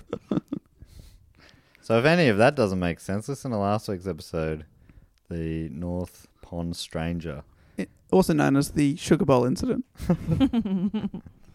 So the players on the Dream Team could afford Lamborghinis and Ferraris, but in Lithuania, you had to receive a permit from the government to buy a car, and there was an up to 10-year wait on actually getting the car. 10 years. You had to get a permit to buy one, and then you'd have to wait 10 years to get it. To get the car. And They're made to order. And not many people could afford them. I don't know what I want to do next week. I couldn't jump 10 years. I'll put in an order for that for 10 years. There's a famous joke that Ronald Reagan, the US president at the time, who was obviously throwing shade at the Soviet Union, he would bring out jokes that he was saying that, this shows that the people there, they know how to have a laugh, and it also makes fun of what the regime they're living under. And the joke is that a guy got told he was going to get a car in 10 years, and he said, thanks, is it in the morning or the afternoon I'll get the car? And the guy says, well, why does it matter to you? And he says, well, the plumber's coming in the morning. I've seen a clip of Reagan tell this joke. Big laugh. Actually, it's in the other Dream Team documentary. Yeah, it's very funny. Crowd goes wild at this show. The plumber's coming in the morning. Yeah, but it was honestly that was part of their lives. They would have to wait to get the car. In the USA, luxury cars were a luxury item. In Lithuania, any car was a luxury item. Wow, that's fascinating and awful. It's awful. Even as a team, things were different for members of the Soviet basketball squad. Before the World Championships, they were taken to Soviet hero and former leader Vladimir Lenin's tomb in Moscow to see his dead body as a source of inspiration. Yeah. Let's go check out a body. The Lithuanian... Let's go dig up a body, hey? Was their coach also a ghost? That seems like he's trying to do some sort... Is he trying to reunite himself with his own body? Yeah, I think so. Reanimate? Coach is just like, you guys want to see a dead body? All right. It'll inspire you. Dave Lennon, good guy, bad guy? Oh, complicated. It's all black and white, Dave. Quick, give me an answer. He's more complicated than Stalin. Yes, well, because he started the revolution and was the early leader, but then he got sick and died, and then Stalin stepped up and then became very authoritarian. Yeah. I think Lenin's one of those people that I think has great principles, but I don't know. Then a lot of people say he laid the groundwork for the regime that would kill millions of its own citizens. So can he be that good a guy? Yeah, right. And I'm not educated enough to tell you one way or the other. I'm just saying some people really like him and some other people say he's a dog. Okay. Well, that's my new knowledge on Lennon. Can't wait to bust that out next time someone asks. Yeah, so people... What a grey area on that one, actually. I mean, he paved the way for Stalin, who most people say is a bad guy. And yeah, still just in case, most people would argue, some could argue he was a bad man. And but at the same time had pretty good principles. But I mean, what are principles when they just paved the road to Stalin killing a lot of people? Is that what he did wrong? Yeah, in summary, you got to say he might have been a dog. Okay. Might have been a dog. But the Soviet players, they went round and saw the body as inspiration. The Lithuanian players apparently thought that this was a bit weird, and inside were laughing. They weren't laughing outside. They're getting a lot of trouble, but they were a bit like, why are we seeing this dead guy? Why are we going to go check out a body? But their lives were controlled by the Soviets. Before they were allowed to go on tours, they had to undergo a character analysis that declared them morally sound enough to represent the USSR. Fucking hell. And once they passed that test, whenever they went abroad as a team, they always had a team manager assigned to them by Moscow. Someone who was almost certainly a KGB operative. Shit. Just keeping an eye on them. This person's job was to monitor their movements. Bowel movements? Yeah. They go through it with a little stick. Huh? Peas? We don't have peas! Before the tours, they were told how to behave and where they were allowed to go and what they would be allowed to say publicly. They'd be followed wherever they went, especially when they were playing games in the USA. Okay. So always someone watching over their shoulders. And the USA blew their minds when they played there. They had new and interesting foods like chicken, orange slices, and banana. Oh, yeah. Banana blew their minds. Banana. Wow, banana. They didn't have it. Imagine, so when is this in the 90s? In the 80s, yeah. Imagine being blown away by banana. Oh, the first time I came across banana blew me away, I'm assuming. When you remember that? Well, no, but I can assume. I can almost certainly assure you it was a mashed banana, am I right? Yes. Mashed banana. Yeah, the Wiggles delivered it to me. But The first time you have spaghetti, you do not want it to be cold. I remember No. avocado the first time. That blew my mind. It looked gross to me, and then when I finally had it, I was like, holy shit. Yeah. I'm the same. I was a teenager by the time I actually gave it Yeah, I a was a shot. teenager. Oh, I was late to avocado. Very late. Early 20s, I reckon. And now we're all, I'd had it before, but I didn't like it. all big fans. Oh, I'm Yeah, obsessed with very it. I've pro had it every avocado. morning for the past week. Holy shit. You Sorry, are Bragg. doing well. Found some Hass avocados in the supermarket. Hass, not even that shepherd shit. Fuck off, Shepherd. Yeah, You Shepherd's die in a no hole, good. Shepherds. Fuck you. It's that Oh. rubber avocado, more Yuck. like it. Yeah, nothing Yuck. complicated about that argument. If you're at a dinner party, Hass, yes. Yes. Shepherd, fuck off. Fuck off. Yeah. For a while, only Shepherds in the supermarket. And I said, well, I'm done with this life. But then Hass came back. And I Just said, in "All right." time. Just in time. I was nearly done. You walk back from the ledge. Said, all right then. I'll stick You around. followed a trail of Hass avocados. Yep. Brought you back to safety. I'm so glad. Yeah. Come on, you're eating avocado every day. I mean, they're like, 2 for $5, and one would last me 2 days. It feels like I have oats and milk for breakfast. I'm Lithuania, and you are the dream team. Because I can afford avocado. Yeah. Wow. If you believe those boomers who draw cartoons in the newspapers. Yeah, well, that's why you own several properties. Boomers. Andrew Gaze. Gaze, he's writing those articles. Yeah. No. Okay, boomers. Obviously, international listeners would be well aware the Australian basketball team's called the Boomers. Obviously. And obviously, international listeners would be aware that Andrew Gaze is kind of like the Albert Einstein of the Australian Basketball Corps. Yes. Yes, thank you. He's the genius of the layup. That's sort of what he's known as here. Oh, yeah, the genius of the layup. Wow. Can't dunk, but man, he can push it in off the backboard. Oh, yeah. That little square's there for a reason. Yeah. But he used to. It is. He used to pass to a guy who could dunk for the Tigers. That's how good. Goes to Copeland. That was a great alley. I reckon Copeland. every point that Copeland scored technically should go to Gaze, because without him, there's no Copeland without Gaze. That's teamwork, baby. Gaze is number one in my opinion. Just like Scottie Pippen, pass to Michael. Good work. Good decision. Scottie Pippen, MVP. Mm-hmm. When Scotty was out, and they show this in the doco a bit, he sat out for a while, kind of because he wasn't being treated super well. So he got surgery mid-season when maybe he could have got it out of season as a bit of a quiet protest or a loud protest. And the team really suffered without him. And with Jordan still playing, it's interesting to see. You can't, even on a 5-man team, you got to have pretty handy players Yeah. with you. Can't put it all on one play to carry everything. Just imagine if they'd kept Andrew Gaze. What could have been? Who? The NBA. Yeah, well, yeah. I'm pretty sure. I'll look that up. I'm pretty sure he won a ring for the Spurs. Do you want me? Maybe even with David Robinson, the Admiral. No. That's impressive. If true. I mean, either way, it's impressive. It's impressive if I've been able to come up with that fake fact. That is impressive. Gazy is a bit like Steve Martin in that he's looked old from a young age. Silver Fox. Yeah. Silver Fox in his 30s. Yep.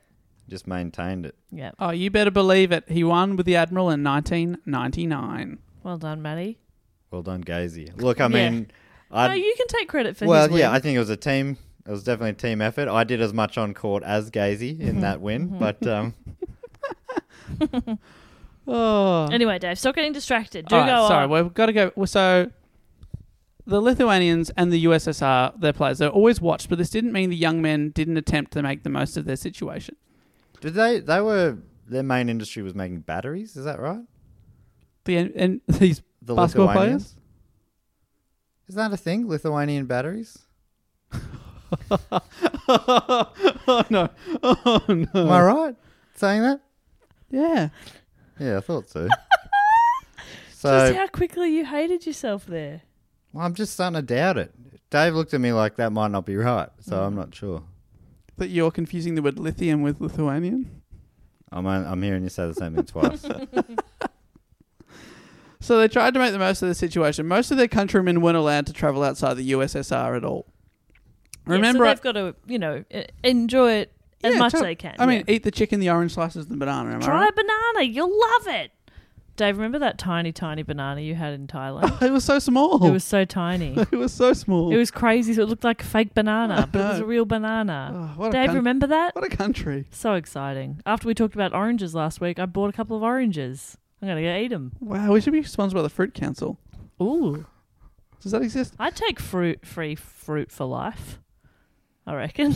What is this becoming Sorry. my other podcast, Getting Fruity with Matt Sorry, and the Boys, all of sorry. a sudden? Sorry. I know to you, step on your turf. you have a patent on that idea. Remember I said David Robinson's salary at the time was $5.7 million a year? Mm-hmm. That is over $100,000 a week. Well, a Soviet athlete's salary at the time was $100 a month. Oh, my God. David Robinson would earn their yearly salary every 2 hours. Ugh. Their yearly salary? Yearly salary Every 2 hours. 2 hours. Oh, my God. But that sucks. the cost of living in America at that point was a lot higher. Than Lithuania. Yeah, they got such cheap power because of all the batteries. Yeah, they stored it up. Yeah. So the Soviet athletes weren't well off by any stretch. So to make even more money on their tours, they would go shopping and fill their suitcases with as much as they could. They'd illegally take the purchases back to Lithuania and sell the items on the black market. Oh, my God. They risked jail time doing this because it was smuggling, but they went for it nonetheless. It became a competition as to who could pack the most in their suitcase. Wow. That's a fun competition. That is sad that they have to do that. I bet Jordan would have put money on it, though. Yeah. Bet you I can pack more in mine. He loves a gamble. Michael, stop taking money off us. You have so much money. I bet you I earn more money than you. Oh, wait, no, I'm not taking that bet. Where they went would depend what they would buy. In Italy, they'd buy jeans. In Spain, shoes. In Japan, electronics and TVs. And America, well, they had everything. They buy food. Were they allowed to bring it back? Yeah, secretly, they'd smuggle it back. Once computers became popular, that was the must-smuggle item. Once it became the person of the year.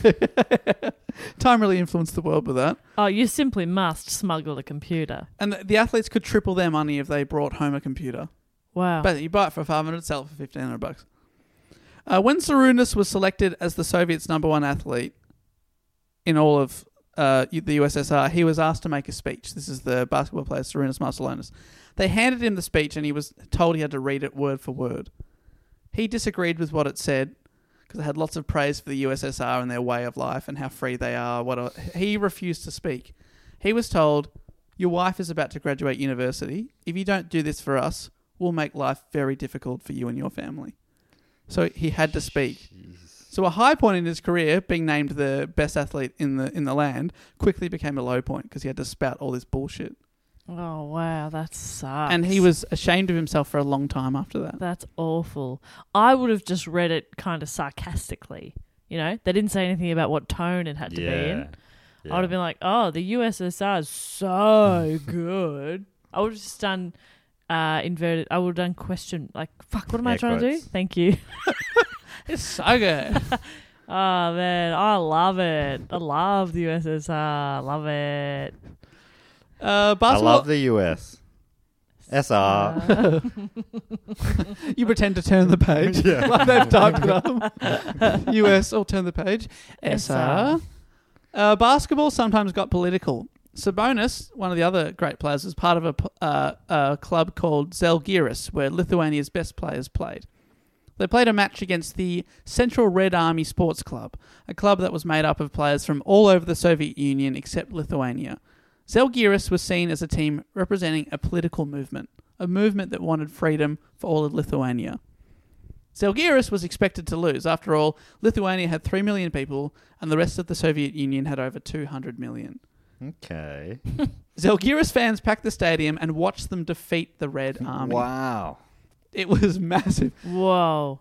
And which was bad news for the Red Army team because they were told under no circumstance can you lose to these guys, and then they did. Oh. Oh, did they all get shot? Or? No, it wasn't quite that bad, but it was yeah, they were pretty upset with it. They all got spanked, and not in a sexy way, Oh, like an no. owie way. You know, it's a fine line. An owie way? Between, an ow! Too much! It was ow. Oh. Yeah, no fun spanking. It was a massive slap in the face of the Union and a huge morale boost for the Lithuanian team and its supporters. And it was actually seen as a big step forward for the country. That's how big basketball was in Lithuania. Yeah, Shit, right. I would never have thought. I don't know why. They were thinking there was no chance of them actually beating the Red Army, but we just beat their basketball team, so fuck you. Yeah. Sabonis also made history in 1985 when he was selected by the Atlanta Hawks as the 77th pick for the NBA draft. That year, Patrick Ewing, future Dream Team member, was the top pick. Unfortunately for Sabonis, he was disqualified for not being 21 as the rules required at the time. I was too young. He was only 20 and a few months. So the next year, he was selected in the first round with the 24th pick by the Portland Trail Blazers. He was now old enough to play, but the Soviet Union wouldn't let him leave to play for an American team, so he missed out. No. Did the Hawks not know his age? Yeah, I think there was some confusion over that because he was, so far away. And then the next year, Trailblazers tried to pick him, and he didn't know that he wasn't going to be allowed. No, he knew. He was like, people told me, "You've just been offered a contract," and he was like, "That means nothing to me because I know they're never going to let me play. Right. They won't let me leave." And that would have been $1 million contract. I wonder if he could. I wonder if that's why the KGB doesn't let him out of his side in America in case he sneaks off, defects and runs away. But also in 1985. During a game in Vilnius, Lithuania, the other absolute gun player, Marcelonis, struck a friendship with one of the opponent players, a guy named Donnie Nelson. Donnie Nelson was an American player participating in the friendly match, and Marcelonis absolutely smashed him that night, scored 40 points. He was supposed to be manning up on Marcelonis, and he just dominated him. But he was super impressed by the talent of his opponent, and as is often the way, it's not what you know, but who you know, and Donnie Nelson's dad was Don Nelson. Yeah. And he got him a 6-record recording contract. Crazy. Never picked up an instrument in his life, but it was a ticket out of there. Straight to the top of the country charts. Couldn't believe it. No, his father was Don Nelson, who a couple of years later became the head coach of the Golden State Warriors in the NBA. Donnie told his dad, Don, you got to check out this Lithuanian guy called Marcelonis. He's awesome. It was a complicated process, but the Golden State offered Marcelonis a contract. He was told he couldn't go, just like his mate Sabonis. But he consulted lots of lawyers, and he decided to sign the contract and risk being thrown in prison. Wow. Sort of hoping... It became a media story, and he hoped that the media hype would keep him safe. Yeah. Golden State coach Donnie Nelson was able to secure the contract. This is over several years. And in 1989... Marcelonis became the first Soviet player to be allowed to play in the NBA. Oh, shit, he did it. It was a 3-year contract worth $3.8 million. Oh, my God. That's insane more money than money. He was making $100 a month previously. This is more money than he could ever dream of. Wow. And it was a culture shock for him and his family when he got to America. He couldn't believe that he could just buy a car on the spot. And perhaps even more amazingly, on his first trip to the supermarket, when he noticed that there was no rationing on fruit and vegetables, he started crying. Oh, you mean I can buy all of this? You can have anything you want. It's fine. Oh, amazing. Far out. He was making $100 a month. I make more than that a week. What? Holy shit. I wouldn't declare that out loud. The tax people are going to come for you. I make more than $100 a week. Is that true? I don't even care who knows it. Bloody. I bet you get mugged on the way home. Yeah. I'm driving my Maserati home. Thanks very much. They're unmuggable. $100 for that Maserati. Thank you very much. I paid $100. I paid Buy a one week's a week. wage for that. Week's wage. Wow. So 1989, it's a big year. He became the first player to make the transition and not get punished. It was also a big year in world politics. The Tiananmen Square massacre took place in China. The Berlin Wall fell in Germany. The Romanian dictator Nicolae Ceausescu was executed by his people. And Lithuania really began to push for independence from the Soviet Union. I think a few of those things have never been said so cheerfully. or brushed over so quickly. Well, I mean, it's just amazing that it was a... Sass twins. Oh, there they are. Oh, well, there you go. Andrew goes just set one up. Copeland came slammed it in. And laid it up. Thank you very much. No Australian has ever dunked in their life. Well, Copeland... No, that's not true. I know. No, it's not true. We've got Andrew Bogut. I think Copeland might have been born elsewhere. I don't think... So Yeah. that's why Gay's Australian born. Yeah, he's He never- alley-ooped it to someone. I don't know. I feel like Copeland might have even been American born. Yeah, but Copeland's American. American. So that's... Do Do you think that there's a country out there where no one has ever done a slam dunk and you could theoretically become the first person in your country in 2020 to slam dunk? And it makes you like you're instantly the president? Yeah. It's like that Ricky Gervais film, The Invention of Lying, The Invention of Dunking. How did he do it? How'd they do it? Whoa, what was that? Not even possible. I might be remembering correctly, but I think Liz Cambridge was the first woman to dunk at the Olympics. Oh, yeah, maybe. Is that like in 2000 or something? Yeah. No, not 2000. That's too long ago. More recently. I don't know. That feels believable. Dave, keep going and I'll look it up. I'm pretty sure that's right. All right. That's cool. So Lithuania, the takeaway from that paragraph that I really brushed over was they began to push for independence from the Soviet Union, and all these other places were also pushing for independence and more rights. A movement headed by Vytautas Landsbergis. Incredible name. So many of the names sound like Roman Empire-ish. Yeah, totally. Landsbergis. Vytautas Landsbergis. Totally. He declared Lithuania's independence. Did he have the ability to do that? No. But he went for it. I love it. And on August 23, 1989, approximately 2 million people joined their hands to form a human chain spanning 675 kilometres, 420 miles, across the 3 Baltic states, Estonia, Latvia and Lithuania. 2 million people joined hands. What? Well, this is pre-COVID-19. Yeah, it certainly was. I'm never shaking hands again. No. Let alone holding hands. Oh, I'm looking forward to shaking hands. No, you can't. Can we hug again one day? Absolutely not. In a year. Okay. We can hug in a year. 10 years. Morning or afternoon? Because the plumber's coming in the morning. But I'm hugging him. Lithuania officially declared independence on March 11th, 1990, but it wasn't strictly that easy. The USSR weren't going to let them go without a fight. First, they put in an economic blockade and just tried to make life difficult for the independence seekers. You reckon you've already done a bit of that with the gulags? Yeah. But then now they're like, no, we're not going to give you anything. So absolutely cut them off from the rest of the world. Inflation soared and it was a very difficult time to be in Lithuania. Shit. Hoping to capitalise on the unrest caused by the inflation, the USSR sent in the tanks. Send in the tanks. Oh my God.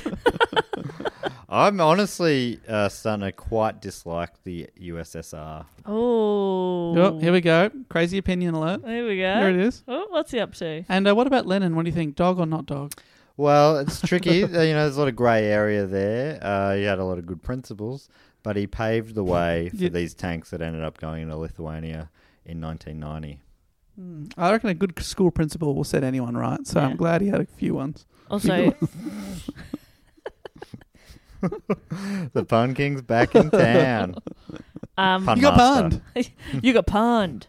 I looked it up. Liz Cambridge made Olympic history by being the first woman to dunk at the Olympics. Oh, sick. In 2012, not 2000. She was 9 years old in 2000. That would have been that was more why I impressive. thought it was impressive. That would have been awesome. I was dunking by 10. Also in the year 2000, that was the first time they allowed ladders at the Olympics. Yeah. So it wasn't that impressive that Liz got children. up there. Yeah.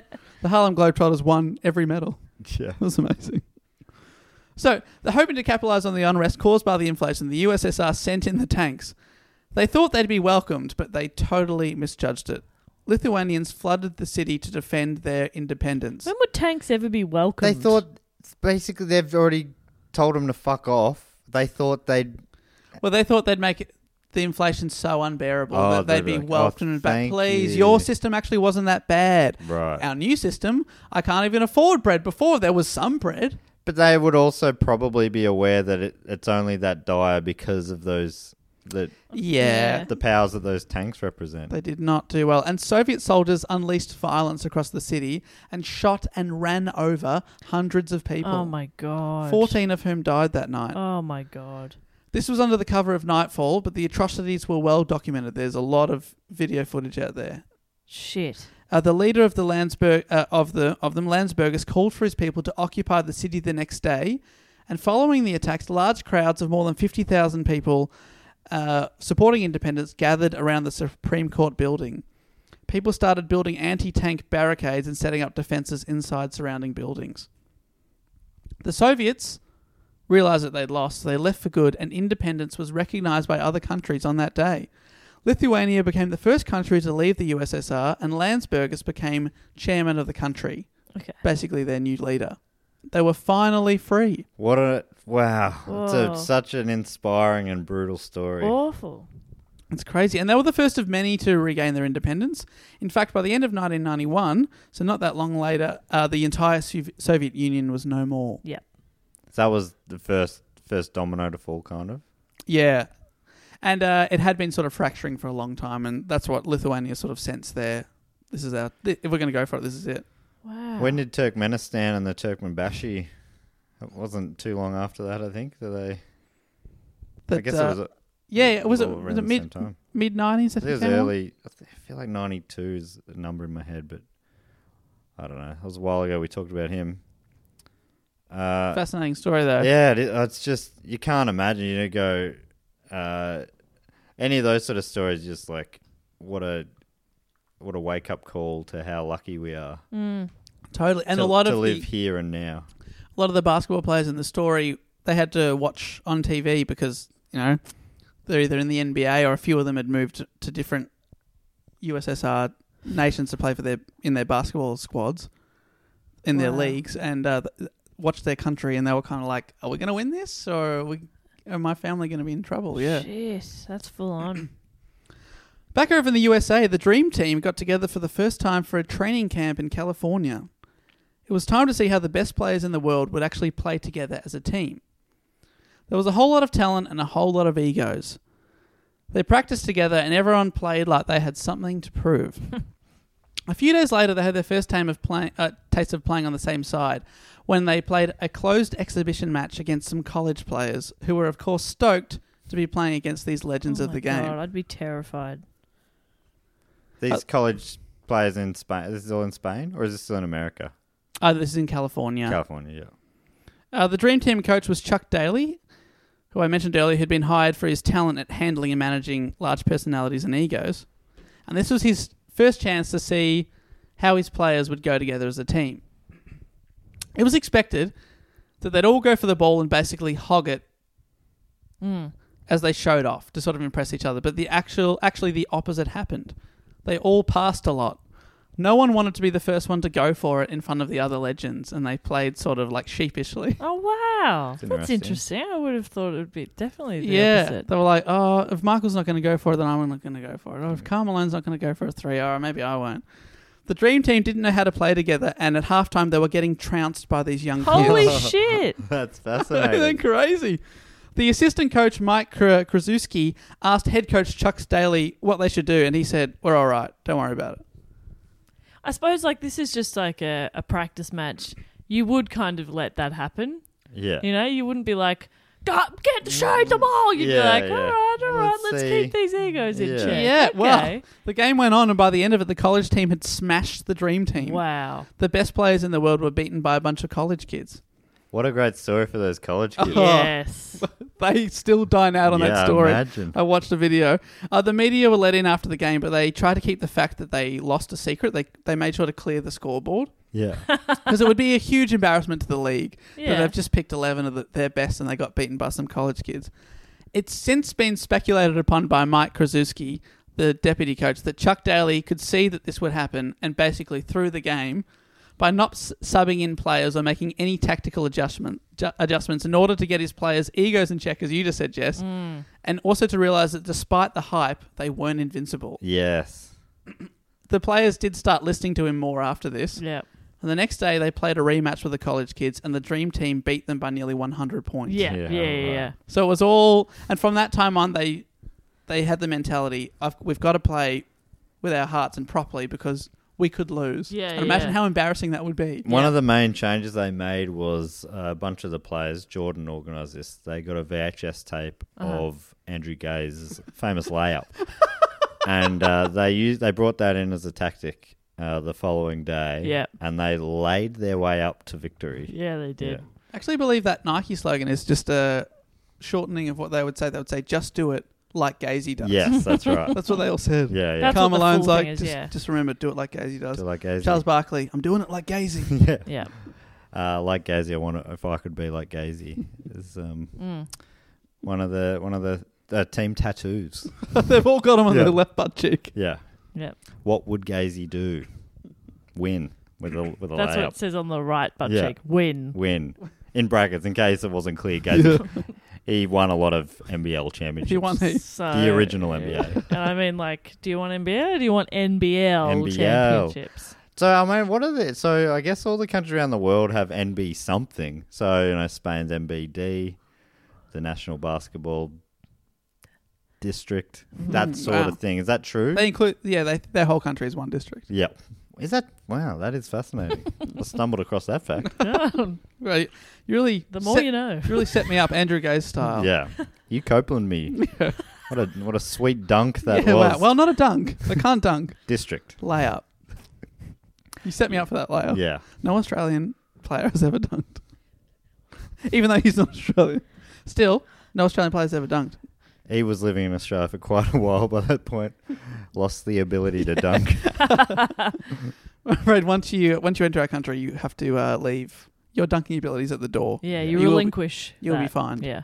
We cut your Achilles tendon so you can't jump anymore. It's a brutal country, but we got lovely beaches. Yeah. Beautiful. Wonderful cafe culture. That water will sting your Achilles if you don't let it heal first. But if you wait, it's beautiful. With dominant performances in the Olympic qualifying tournament of the Americas, the Dream Team was ready to play. But they couldn't have been as keen to represent their country as the Lithuanians. Now the country was free, Lithuania's basketballers who were playing around the world were determined to represent their country at their first Olympics since 1928. Wow, that's epic. I'm so shocked that basketball was in the Olympics for that long. When did you know when it came So in? it came in 1936, but Lithuania hasn't been at the Olympics as their own nation since 1928. But even 36 is surprising. Yeah. Awesome. But there was one big problem. Oh. The country had no money. Oh.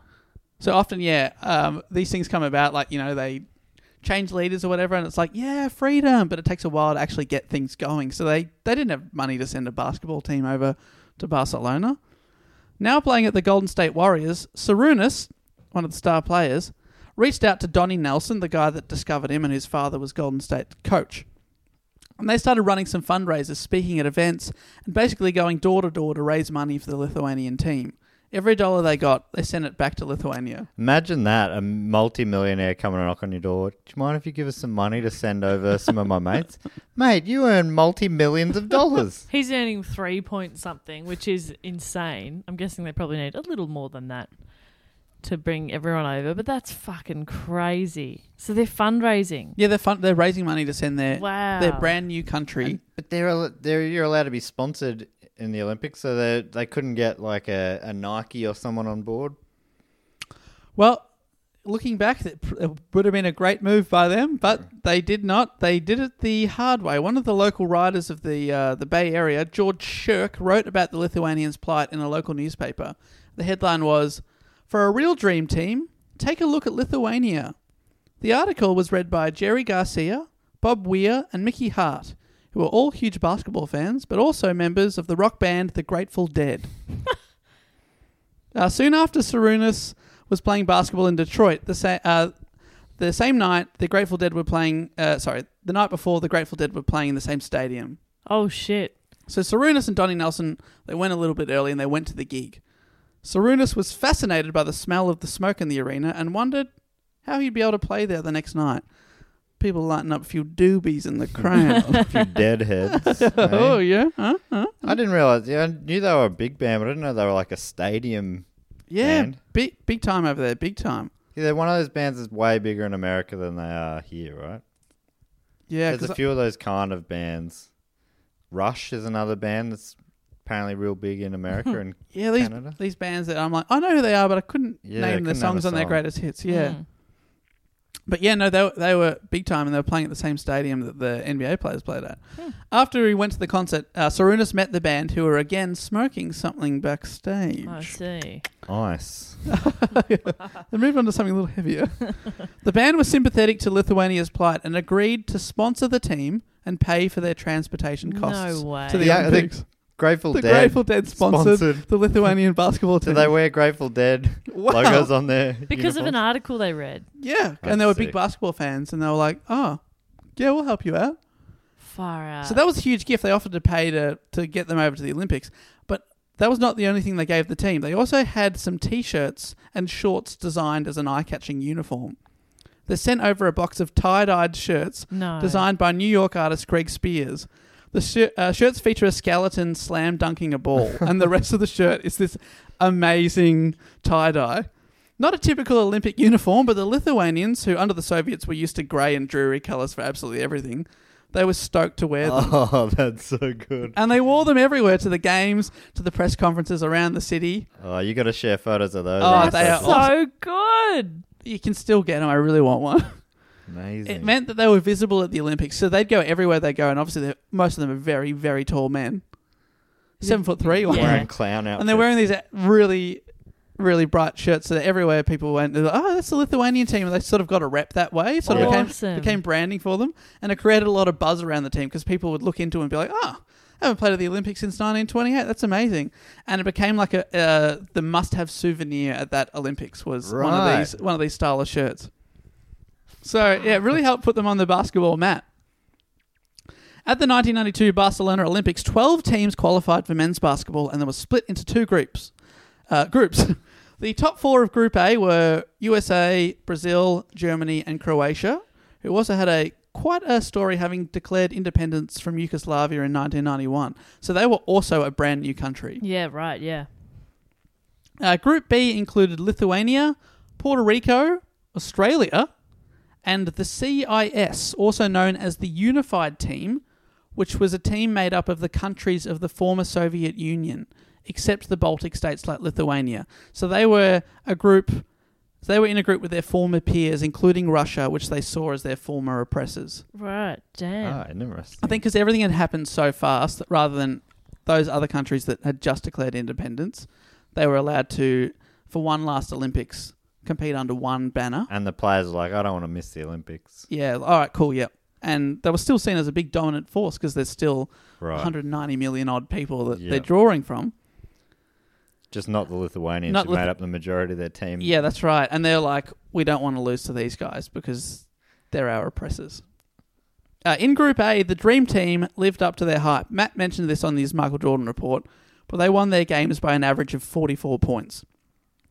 The hype that followed them was unbelievable. Everywhere they went, they were treated like rock stars.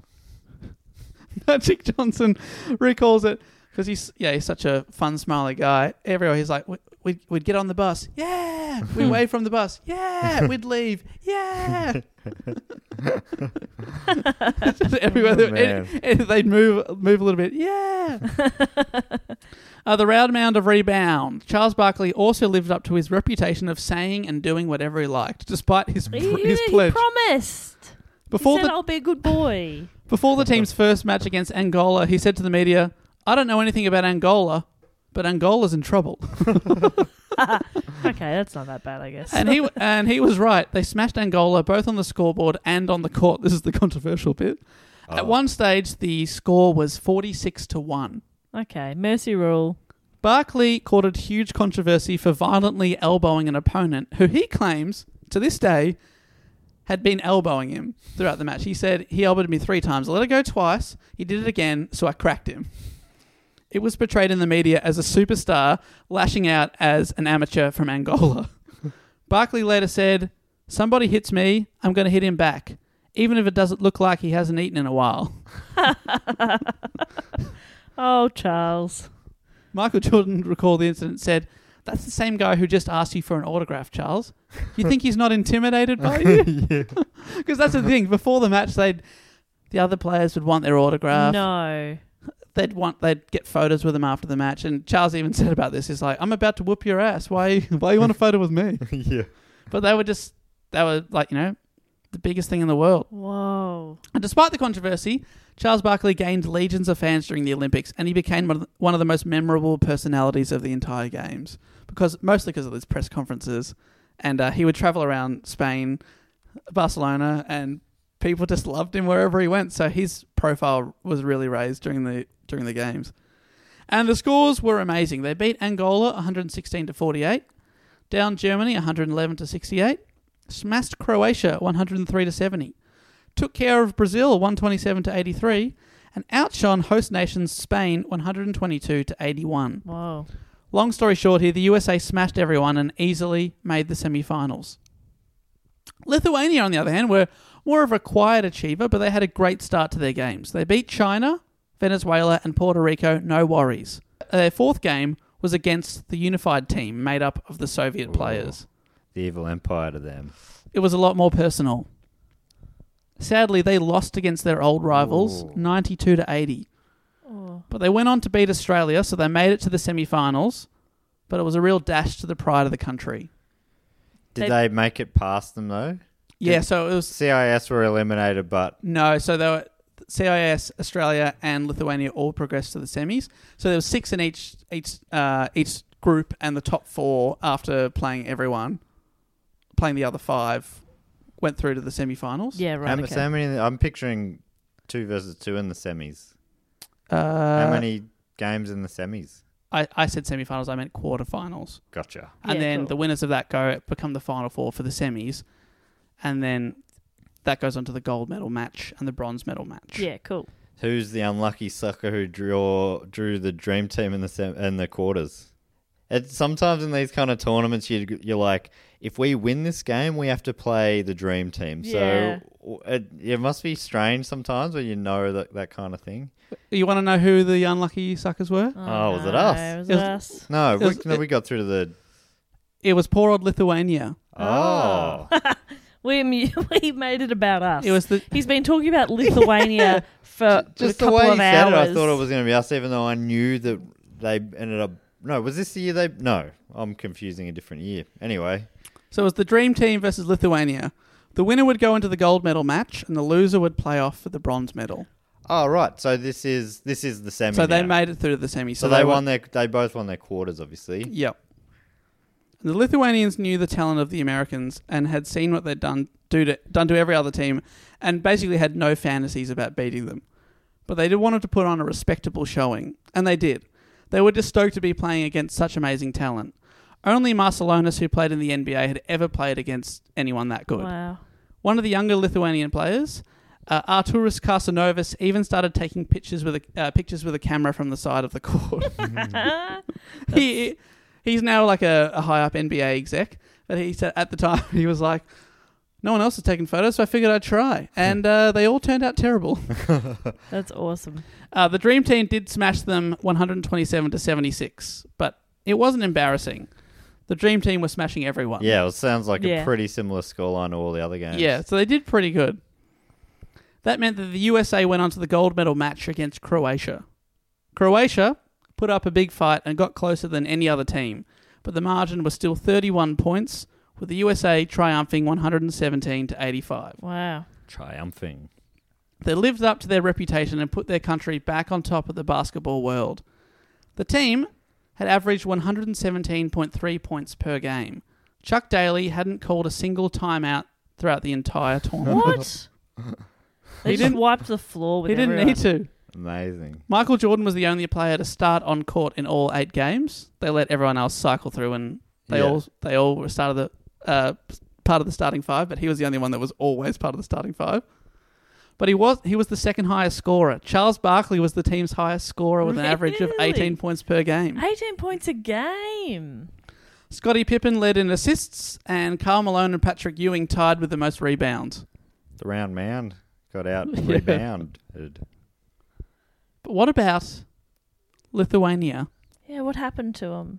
Well, they played off for the bronze medal, and fate would have it, they had to rematch the only team that had beaten them. Their former country, the United team. Damn. Oh, that's perfect. I know. They were told they had to win at all costs. You're saying Australia didn't even make the top 4 this time? thought that was our spot. Not this time. Sorry, Gazy. Poor Gazy. Poor Gazy. He deserved better. He deserved a gold. Bet he averaged more than 18 points a game. Croatia knocked them out, I'm afraid. Oh, yeah. Beaten by a pretty decent team. So they were told they had to win at all costs. For the pride of the new nation. Their first matches as a proper country, not just some Soviet colony. That's how people used to view them. And they were like, no, we're our own team now. Yeah. We're big boys. They couldn't be beaten again. Their head coach told them, men, you're playing for the people of Lithuania. People are watching you, losing sleep over you. They were told the whole country was either watching them on TV or listening to the game on the radio. Think about that pressure. Even making the top 4 is so impressive. Where they had to fundraise just to get there. It's an amazing story. Yeah. It's wild. I had no idea. No. It's amazing. It was a close game the whole way through. Just before halftime, the United team were up by 4 points, but the Lithuanians clawed it back to be up by 6 points when the buzzer went. Final buzzer, halftime. Halftime buzzer. Oh, wow. So they piled it on. Up by 6. Valdemaras Hochimus had been struck in the head during the first half and he was bleeding quite badly. Head injuries bleed a lot. It's fine. The leader of their country was there, Chairman Landsbergis, the man who'd started the revolution that got them free from 50 years of Soviet domination. What a funny change he's gone through. He's leading a revolution and soon after just sitting on the side of a court watching some basketball. And then it would, like, he'd be on TV and it would come up with Chairman of Lithuania. It's like, what? He went up to Hochimus and asked him if the injury hurt, and Hochimus replied, I can't see anything through the blood. Chairman Landsbergis told him, don't worry about it. You're spilling blood for Lithuania. Badass. Somebody help him. Badass. Put a fucking bandage on him. No. Genuinely, He a can't little see. cut on your head will bleed like a motherfucker. Just wipe it up, find the source of the blood, whack a bandage on it. For Lithuania. For Lithuania. Do it for the country. You're You're spilling blood bandaging your everywhere. head for Lithuania. You're creating trip hazards for everyone else for Lithuania. Your blood's clotting for Lithuania. Your blood isn't clotting. We should get you tested. You're bleeding out. For Lithuania. The men hit the court for the second half. And the second half overall went to the United team. But would it be enough overall? With 6 minutes to go, there was only 1 point in it. Oof. The United team outscored Lithuania in the second half 45-43. But it wasn't enough to overtake. Lithuania won the bronze medal by 4 points. So good. Yeah. The Bronze would look good with their tie-dye as Yeah, well. it looks good. The Lithuanian stars really shone that match, with Marcelona scoring 29 and Sabonis contributing 27. Whoa. It was the proudest moment in the country's athletic history. There were huge celebrations in Lithuania and in the locker room. The chairman came in and sprayed Marcelonis with champagne, and then they all started singing the anthem. It sounded terrible, but they did it with pride. Yeah. So good. It's one of the weird quirks of these kind of team tournaments that bronze you get to win, where silver you lose gold. Yeah. So it'd be more satisfying to win the bronze medal than Then to go in lose with the 'cause silver. you got Yeah, It's that's true, yeah. Funny thing. So it's almost perfect for them. Yeah, it worked out really well. I remember, we don't have time for another tangent, but I'll tell it anyway because I've started. Going, like, as a teenager, going into a grand final game, and I got there as the game before us was finishing and they were doing like a medals presentation, and I was like, wait, if you come second, you still get a medal? And they're like, yeah. I was like, ha! And I was so relaxed that whole game because I knew either way we were getting a little trophy or something. I was like, oh, this is going to be all right. The other team were like making mistakes because they were really nervous, and I was just like, fuck yeah, going home with the trophy. Get silver. And we won. You won a silver medal. Got it though. So pretty sick. Yeah. Anyway, I just think, yeah, that's such a good point that you win bronze or you... I would go into a gold medal match like, well, I'm getting a medal either way. You know, I'd be stoked. I don't care. I want a medal. And that's why I'll never be a professional athlete. That's why you made it to the top. With that sort of ruthlessness you have. You know how competitive I am. Yeah, Michael Jordan was stoked at the times he came runner-up. You mean I get a participation award? I love that. Well, in 18 months, the small nation of just 3 million had gone on from declaring independence to winning on the world stage. Whoa. a team sponsored by a rock band from a place many had previously never heard of, won the bronze medal for their people.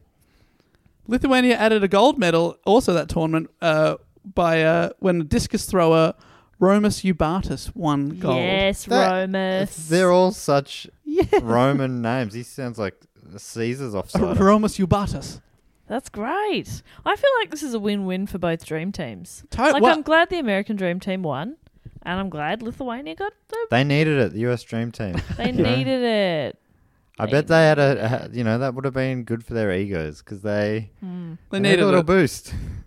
Well, it actually meant the Lithuanians stood on the podium next to the world-famous members of the Dream Team. Of course. And you better believe they proudly wore their Grateful Dead tie-dyed T-shirts. Yeah. Sarunas Marcelonis said, "The Grateful Dead believed in us when we were nobody, and we're going to pay tribute to them." Oh. When you started telling this story, I thought it was just going to be they made it and they played in the Olympics. I didn't realize it was going to be them winning a bronze. Sick. So 12 men received bronze medals. 3 of them already had gold medals from the previous Olympics, but they'd won that for the USSR. This time they'd won bronze for Lithuania, and it meant a lot more. Wow, that's nice. Yeah, I forgot they'd been in the Olympics for the USSR. So that part isn't so new for them, but playing for Lithuania would be pretty Totally special. different. And they had to beat Andrew Gaze's Boomers to get there. That would have, I imagine, I mean, you breezed over it, but I imagine that would have probably been the biggest moment for a lot of A them. very tough game. Yeah. Beating your hero like that. Oh my God. Hope they bloody got a photo with Gazy after that, and he would have been very obliging. Yeah, he would have. Unlike Charles Barkley. Charles Barkley whatever the fuck his name asked is. Gazy for a photo. Yeah, of course he did. He's Gazy. I reckon, yeah. I imagine that Gazy would have made a funny little quip as well. Oh, I would assume so, yes. He used to do the sports news on Channel 10, and then he'd do his footy tips. He'd do his tips for the AFL, and then shoot a basketball over his head or something. What a man. Did he ever get it in? Oh, probably every time. 3 out of 5 times he got it in. It's Gazy. That's Of course Gazy. he did. I reckon he probably did okay. Has he got an Order of Australia yet? I assume so. So Andrew Gaze to you, please. Just to wrap it up here, after the Olympics, all the members of the Dream Team, except for Magic Johnson and Larry Bird, returned to the NBA. The Dream Team had taken the NBA to a whole new level, and interest in basketball exploded around the world. So, as Matt was saying, it really did put it on a new stage. Yeah. Since 1992, the USA has won gold at every Olympics, except in 2004 when Argentina won gold, and the USA won bronze that year. Bronze. That's a big drop. Because they still think of this as the full Dream Team because after this, they did find it hard to get the best of the best to play, didn't they? And this was already a golden age in the NBA as well. But I think usually they wouldn't be able to get the... But I'm pretty sure LeBron's won a gold medal. Right. Lithuania won bronze again in 1996 and 2000. Whoa. Both times beating Australia and poor old Andrew Gaze. Gazy competed in 5 Olympics and came fourth 3 times. That's such a... I remember a couple, but yeah, to me, that's pretty cool that Gazy went top 4 at the Olympics 3 times. It's sick. And as for our Lithuanian guys, Valdemaras Hočimas, the man who bled for Lithuania, went on to be an assistant coach on the Lithuanian national team and still coaches the top team in the top Lithuanian league. Sarunas Marcelonis, he ended up playing 8 seasons in the NBA, scoring 4,631 points. He later founded the Northern European Basketball League after being president of the Lithuanian Basketball League for 10 years. He's an inductee of both the Naismith Memorial Basketball Hall of Fame and became a member of the FIBA Hall of Fame. Wow. So he's really well respected. And then there's Arvydas Sabonis. Arvydas Sabonis finally debuted in the NBA. This is the guy that got picked in 1985. Yeah, but could get there. He finally debuted in 1995. 10 years later. Wow. See, that was some quick math. So as a 30-year-old? He was a rookie at 31. That's so good. He had injuries in his knees and he was well past his prime. One of the doctors that gave him a medical before the signing said, Arvydas could qualify for a handicap parking spot based on this x-ray alone. Oh my God. But they still signed him. Despite this, he played 7 years in the NBA and scored 5,629 points, and his team made the playoffs every year. 7 years till he was 38. Yeah, and he was already shot. His legs were already shot at 31. He's in multiple Hall of Fames, and in 2011, Sabonis was voted as the next president of the Lithuanian Basketball Federation. Just finally, current basketball fans might know the name Sabonis because his son, Domantas Sabonis, was born in Portland while his father was playing for the Trailblazers. Well, his son Domantas currently plays in the NBA for the Indiana Pacers and was named an All-Star this year in 2020. Oh, cool. Wow. So the future is very bright for basketball in Lithuania. That's awesome. So it lives on. Oh, that is the end of my longest report ever. Thanks Dave, for sticking with me. Well what a done. great report. Did it go that long? A breeze by to me. I think we're sitting at nearly a couple of hours here. Fuck. So, Right. I felt like that went absolutely flew by. Yeah, that was great. Hey, can I give you a couple of quick Andrew Gaze stats? Oh, yes, Yes. please. No better way to finish the night. Always. Because I just quickly looked these up, and some of these blew my mind. If you could just text me some random Andrew Gaze facts over the next few days, I would love We that. should make a website called Random Andrew Gaze Fact Generator. like we were joking about how good he was, but he dominated the NBL. It is wild. Oh, He, yeah. which obviously is the original NBA. Yeah. Yes. The NBA won. Yeah, exactly. He averaged 44.1 points in 1987. He averaged 44 points a game. Yeah. Fuck me. Charles That's the Barkley highest ever single averaged season 18. points per game average. That's the record season. 8-time NBL 3-point field goal leader. 10 times NBL free throw percentage leader. Obviously NBA champion in 99. Who cares? He was the NBL MVP between 91 and 98 every year apart from 93. Fuck. Say again? 91, 92, 94, 95, 96, 97, 98. MVP. NBL MVP. Wow. 15 times All-NBL first team. 14 times NBL scoring champion. 14 times. He was the NBL Rookie of the Year in 84. I love this. Is maybe my favorite. 8 times NBL most efficient player. Oh, yes. What does that he mean? uses energy well. Did people even bother going to the awards It ceremony? says It would be after so 1997, boring. the award was discontinued because Andrew Gaze was the only player winning it. They just stopped giving it out because he was the only one. 6 times Gaze medalist, which, you know, at the time wasn't named after him, but now is named after him, and that's the best international Australian player of the year. Yeah. Far out, yeah. I mean, an incredible player. That's But wild. What a could freak. never dunk. That's sad. Yeah, so he averaged over 30 points like for the first 15 years of his career almost. 29 his first, sorry. Then from 85 all the way through to 2000, he averaged over 30 points a game. That's peaking at fucking- over 40 in 87. That is bad. That is so much. Yeah, wild. And then obviously, yeah, NBA champion in 98, 99. Anyway, he should have had his own bloody report. But that's a mini Gazy report. Little bonus report there at the end. So worth it. That brings us to everyone's favourite section of the show, the Andrew Gaze stats section. Now that that's done. Every week we have to do it. But we also have a fact, quote, or question section of the show. And it has a little jingle, I think. Fact, quote, or question. Ding. You never forget the ding. Oh, you Nobody can't. ever forgets the ding. So in this section of the show, if you support us at Patreon, at patreon.com/dogoonpod, on the Sydney Schomburg Deluxe Memorial Edition level, you get to give us a fact, a quote, or a question. I'd read out 2 a week. I don't read them until I read them. You also get to give yourself a title. This week, Larry First is the first one we're going to do. And he's given himself the great name, by the way. Yeah, Larry on you, and Larry. First. I love all of that.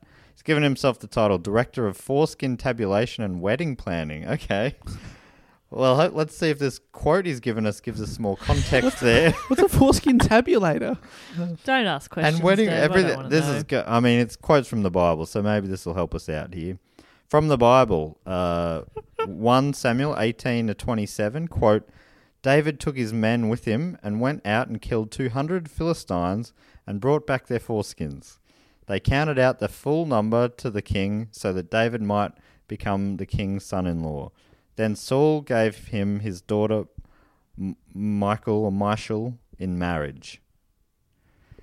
Bible's got a lot of stuff in there. So you go out, you bring back a whole bunch of foreskins, you count them out in front of this man, and then he says, all right, you can have my daughter in exchange for 200 foreskins. That tradition has evolved over time to the wedding ring, but it used to be 200 human skin wedding rings. Is there a chance that if it was 190, he would have said, not enough? Not enough. I'll have to go back and get 10 more. 10 more, please. I was certain that story was going to go...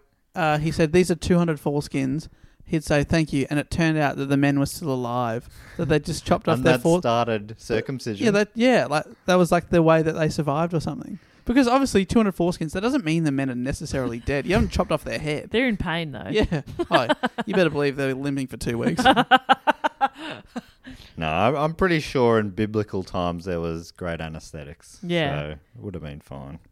Wow. Larry First.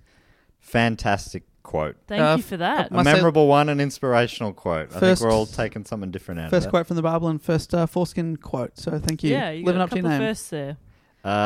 Secondly, Stephen Headley, given himself the title of Do Go On Brewer Extraordinaire. Well, that was the sound of this. Got a question. And the question is, if you were to make your own Do Go On beer, what kind of beer would it be and how would it taste? Well, I think Jess and I will handle this one if you don't mind, Matt. Yeah, Matt. Of course. Take it back seat. I think we'll go with a West Coast IPA, I believe. Oh, great. Because the East Coast is a little bit too hoppy for me. Is that right? Yeah, it's like a cloudier. Thank you. It's I think they're both quite hoppy, but the East Coast or the NEPA, the New England IPA, is the cloudier one. Matt, what's that one I like from Brisbane? Oh, you like the passion fruit goza. Yeah. Or goes, depending on who you That's talk the first to. time all three of us have had a beer and said yum. It's the best. Does that mean we should make that kind of beer? Maybe we should make some, Maybe we should have our own take on it. Another fruit. What kind of fruit would you do? Passion fruit. Passion fruit? So we're just going to rebadge the 7 Bells from Green Beacon Brewery in That's Brisbane. ours now. What about dragon fruit? No. I doubt there's passion already... fruit. I'm looking that up. I love passion fruit, and I do like that beer. Okay, it could be apple. Oh, wait, that's cider. No, I don't like apple. Let's stick to I like passion apple fruit. to eat. I don't like apple to drink. Okay, interesting. There you go. I love learning about you. Yeah, well, I've opened up there, haven't I? I eat bananas, but I don't like banana-flavoured things. Oh, okay. I think I'd do bananas. Like, you don't like banana smoothies sort of thing? Or like banana bread. I'm not that big Right. on... Yeah, I don't like Banana bread. milk. I'll take banana in all its forms. Banana beer. Ugh. So we get so what a beer? What's your no-go beer? But all beer. I don't Okay. like beer. For me, I really don't like really bitter stuff like VB. Yeah.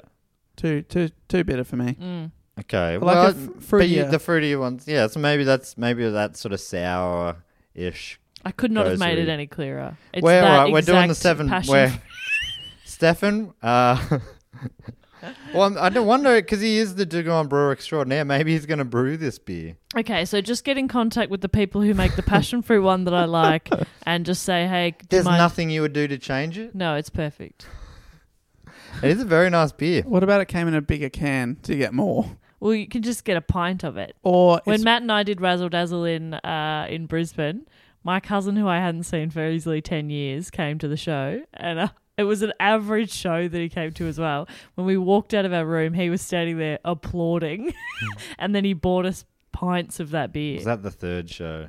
The first 2 were fun from memory. First 2 were great. Third one, weird. It's funny when your family come. They ruin it. And it's the dud show. They ruin it with their support. Yeah, and then he was so happy for us. It was and bought us great. beers. We had a few beers after that, and I forgot about the show being a bit... Yeah, it doesn't matter a anymore. bit less fun than normal.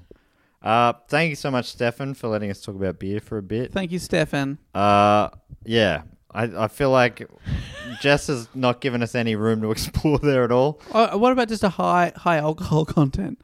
There's like a 10% beer or something. Oh, like an imperial. Let's call it. You know, like they do imperial stouts or double IPAs. They're sort of the almost fortified beers where they normally 5 or 6%. Those ones go up to 9 or 10 or 11. Oh. Maybe we do an Imperial passion fruit goza. There we go. Goes. We've put our own brand under there. I like it. Our own spin.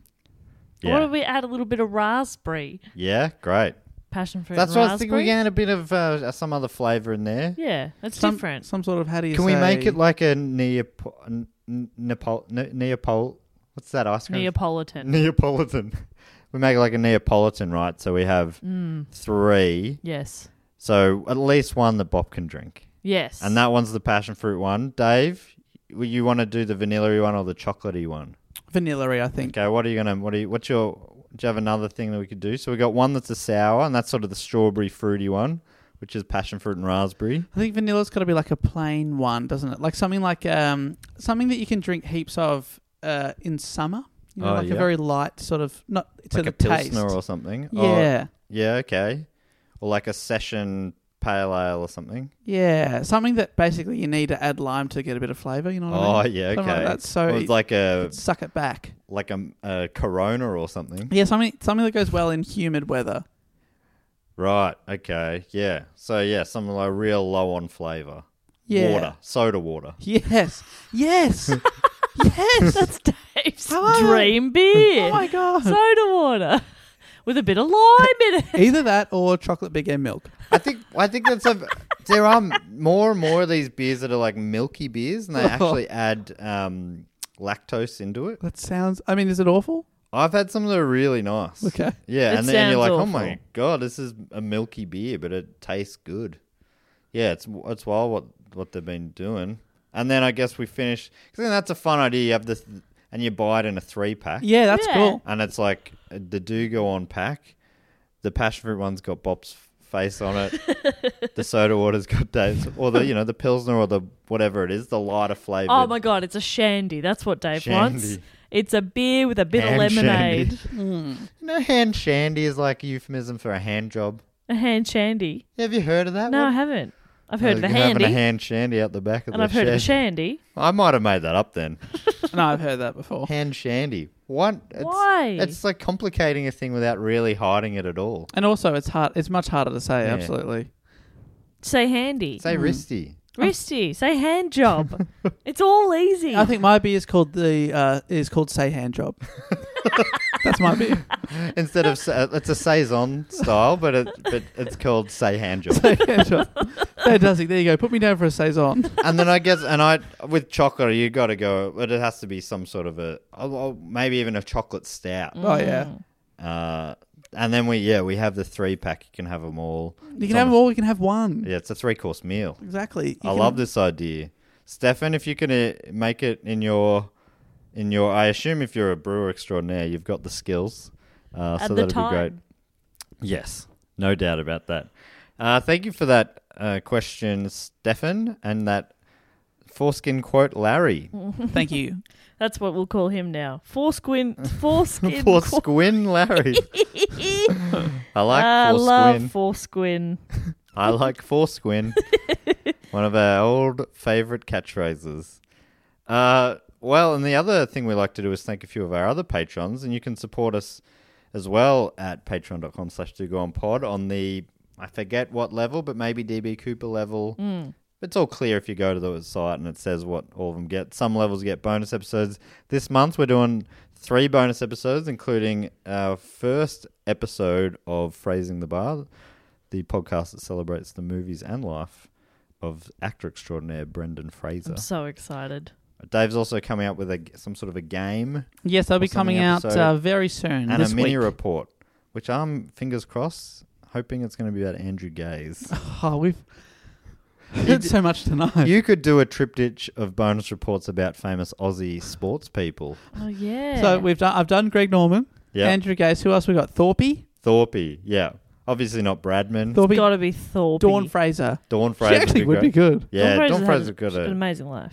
Interesting life. What about Yvonne Goolagong? Yeah. Won multiple Grand Slams in the tennis world. What about the first woman to dunk at the Olympics? Oh, yeah. Non-assisted by a ladder, though. Who's that? So, yeah, that's okay. You got me on technicality there. Yes, she did have a ladder. 9-year-old Liz did it. Okay, so what kind of game we got to thank some of these other supporters here? I was Bob? thinking of giving them like their on-court nickname. Okay. Love it. That's good stuff. That all So right? we've had the Mailman. We've had Clyde the Glide. I think Clyde the Glide's my favourite. It's really Jordan's good. not super kind to him in the doco. He says something like, or He people sucks. people were saying it's a real matchup between the two, and he hated being talked about in the media as his equal. He's like, he's a pretty good player, but he's not in the same conversation, basically. But he doesn't Wow. consider anyone else in the conversation, does he? Yeah, I guess not. Well, yeah, I guess not. Depending on when it was, I think after Magic had retired and stuff. Clyde the Glide, what a name. Okay, so firstly, I'd love to thank Drew Peisner. Peisner feels like a pretty good... Dave, you're being the pie man. You've probably... Yeah, something pie related? Call him Shepherd. Oh, yeah, Drew Shepherd Shepherd's Peisner. pie. That's good. I mean, Drew's been a long-term supporter. Obviously, that's why we thank him. He's one of the ones that slipped through as well, so he's been waiting for a good year and a half for that shout-out. Hopefully, I'm saying your name right, and I'm sure people correct me all the time after I mispronounce their names, but in a way that I'm like, I'm not going to remember this by the time It I comes say your around name again, yeah. unfortunately. But I love your name anyway. But I mean, you figured out that it was you. Drew Peisner. And it's great because it also works on the court. He shepherds the ball. Yeah, Drew the Shepherd The Peisner. Shepherd, yeah. I love that as a nickname. Fantastic. Shepherds it to Andrew Gaze. Bang. Who then gives it to Copeland. I should, of Who course, say dunks. that he is from West Hills in California. In Drew West the- Hills, California. Shepherd Peisner. Playing basketball. Awesome. Thanks, Drew. I'd also love to thank, from location unknown, Will Ross. Will Ross. Do you think he's from the center of the earth? Is he some sort of mole person? No, Dave. Uh, You can't accuse someone of being a Right. mole person. What about He could just be private. what about Rachel and as the nickname? Yes. Will Rachel and Ross. Will, we were on a break, Ross. The breaker. The Breaker. Will the Breaker Ross. That's good. I love that. You're good at this. Bob, this is your forte. I'm great at nicknames. I came up with Bob. That's true, actually. Dave came up with Cougar or something. Cobra. Python. Cobra. Cougar. That's better. We'll call him the Cougar. Dave Cougar. Love it. Mellencamp. Sounds great. You just want anything, don't you? Thank you so much, Will Ross. Will the Ross. boss. Will He Ross would have the got the boss. boss his whole life, so I think he's pretty stoked to mix it up with the Breaker. May I thank some people as well? Please. Yes, please. I would love to thank from Willard in Western Australia. In Western Australia, born and raised. on the... I was trying to think of something Western Australia. Salt Plains, no, on the Yeah. sand dunes is where she spent most of her her days. We are, of course, wanting to thank Kate McGilvray. Oh, Kate McGilvray. McGilvray. I've added a letter McGilvray. in there. Kate McGilvray. What Fantastic. about The Stinger. Oh, that's better than what Oh, I was going to say. what were you going going to say? I was going to say Old Gil. Oh, that sucks. The Stinger's way better. Old He's Gil. one of my Dave. favourite quotes from the characters on The Simpsons. You could Yeah. have said anything there, and I already had that sucks locked Sass and twins. loaded. Fair enough. Thank But you. that was pretty good. Old Gil. Old Gil is good. Old Gil. Oh. I need Is this. that Fred? Oh, don't put him on. Okay, Kate, you can choose between Old Gil or The Stinger. The Stinger. Stinger rules. That's an absolute cracker. the Stinger The rules. Stinger rules. Fuck yeah. Dave just did a... I did a shucker. Shucker. I shuck. Oh, I shuck. I know how to shuck. Thank you so much, Kate. The Stinger. That was also The Stinger. one of Mo's patented boxing moves. With When the he barbed wrapped wire around his wrapped glove. around a boxing glove. We used I to call call this that the the Stinger. Stinger.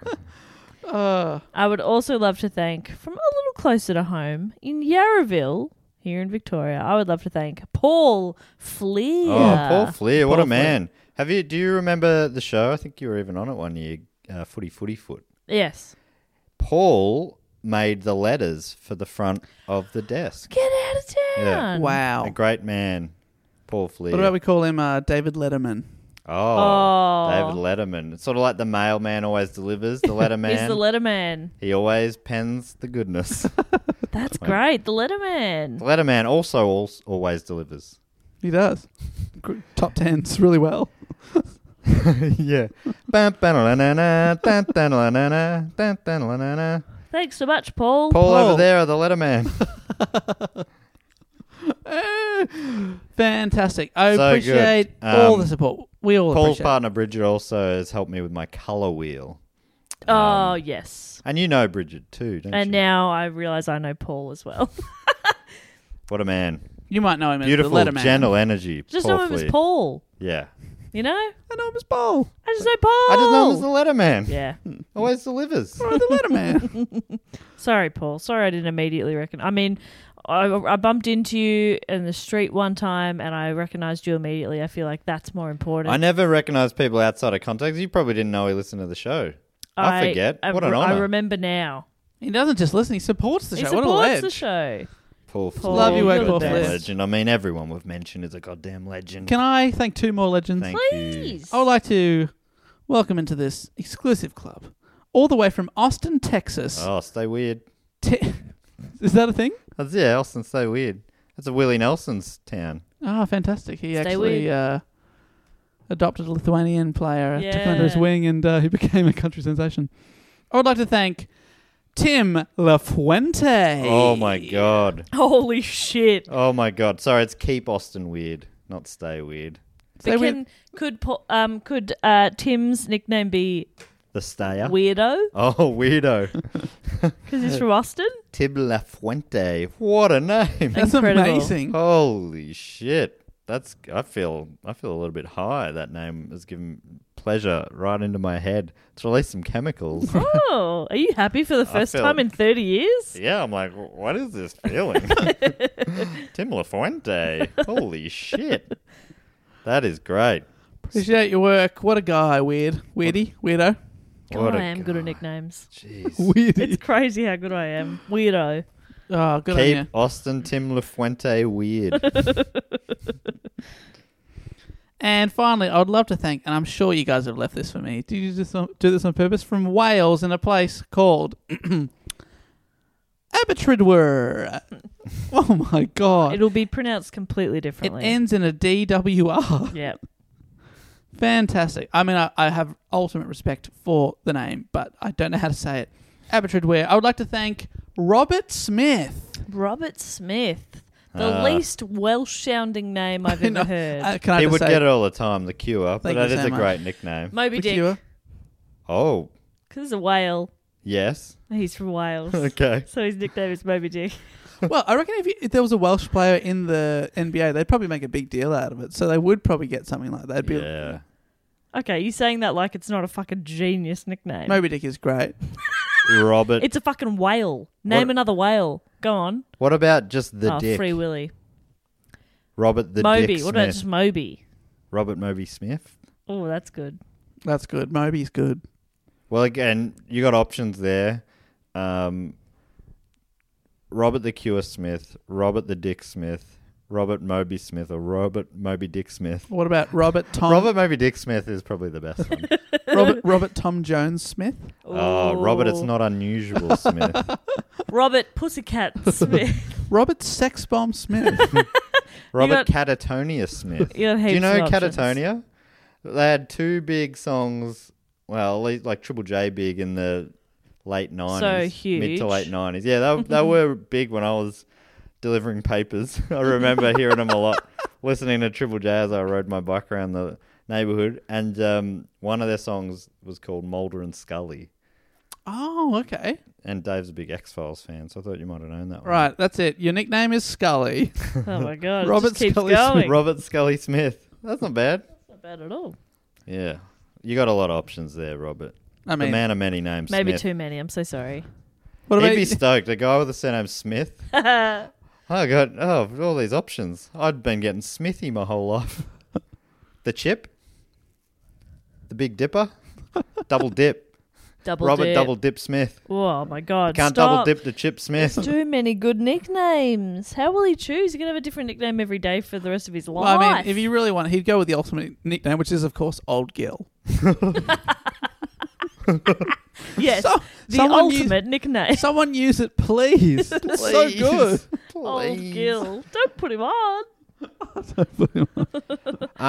Thank you so much to all those supporters, but that brings us to an even more exclusive club, the Triptych Club. Oh. Dave, you want to explain it?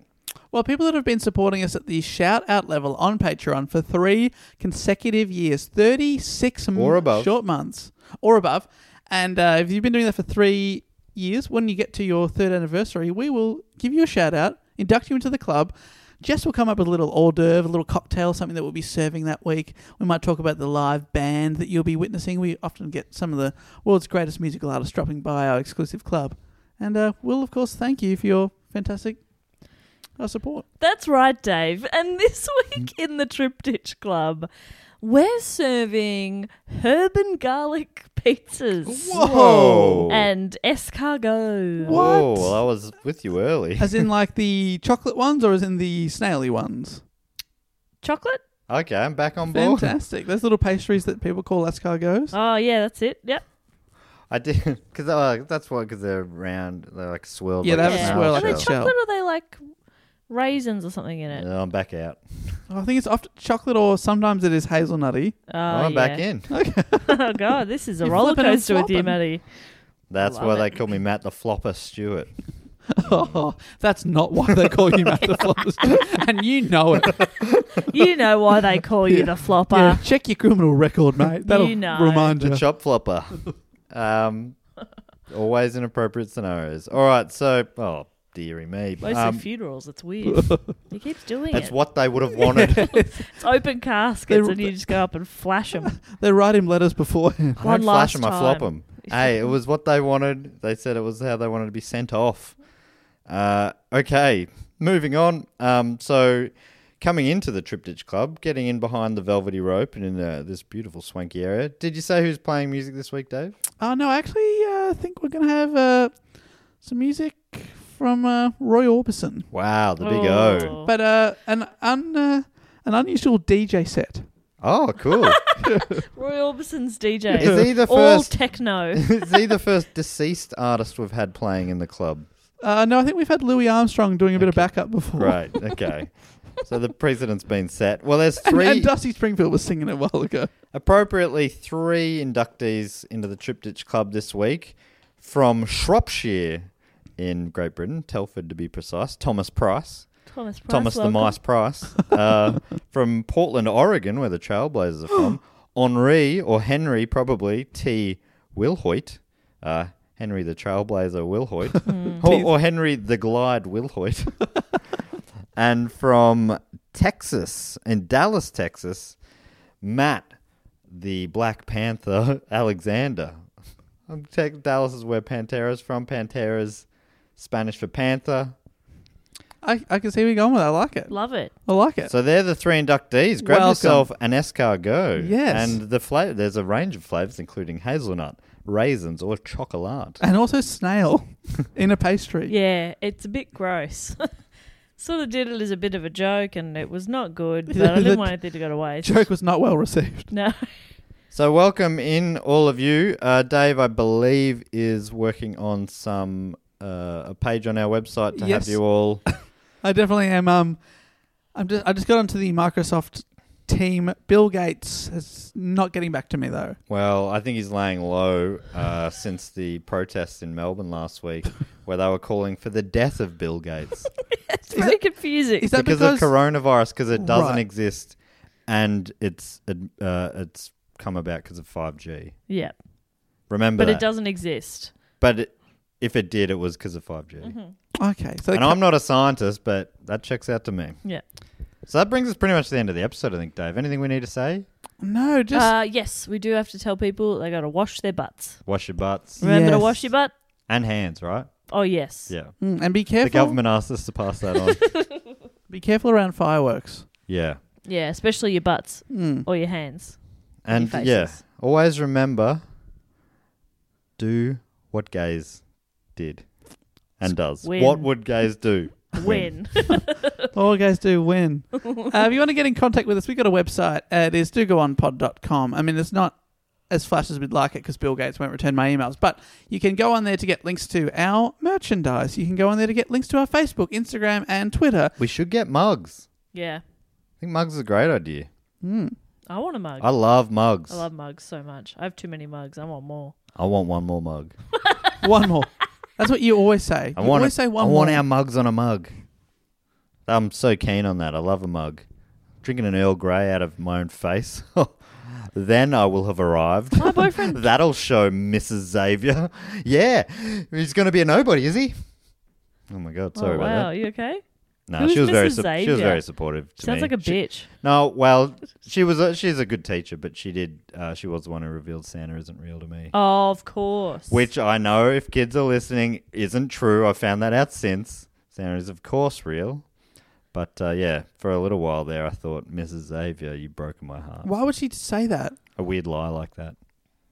That's psycho. Yeah. Yuck.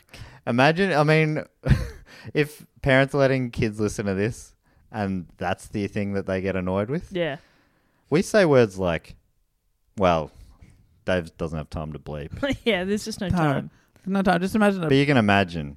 Beep. The word that our Prime Minister says, but offends Americans. Universal healthcare. Ugh, why'd I do that?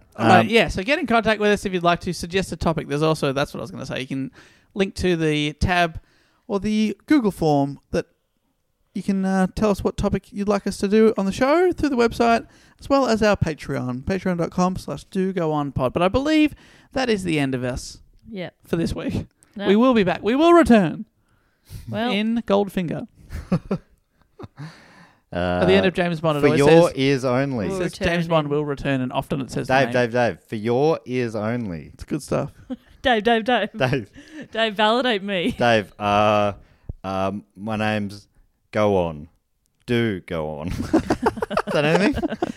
Yeah, it is. All right, they're all genius. the references I get. I'm Dr. Evil. Oh, we gotta go. It's so late here. Thank you so much for joining us. We'll be back next week with another episode. But until then, we'll say thanks for listening and what would Gazy do? Goodbye. Win. Later. Bye. And win. Wash your butt.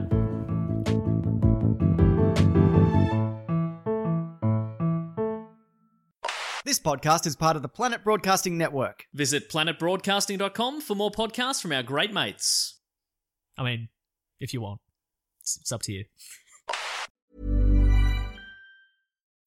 When you need mealtime inspiration, it's worth shopping Kroger, where you'll find over 30,000 mouth-watering choices that excite your inner foodie. And no matter what tasty choice you make, you'll enjoy our everyday low prices, plus extra ways to save, like digital coupons worth over $600 each week. You can also save up to $1 off per gallon at the pump with fuel points. More savings and more inspiring flavors make shopping Kroger worth it every time. Kroger, fresh for everyone. Fuel restrictions apply.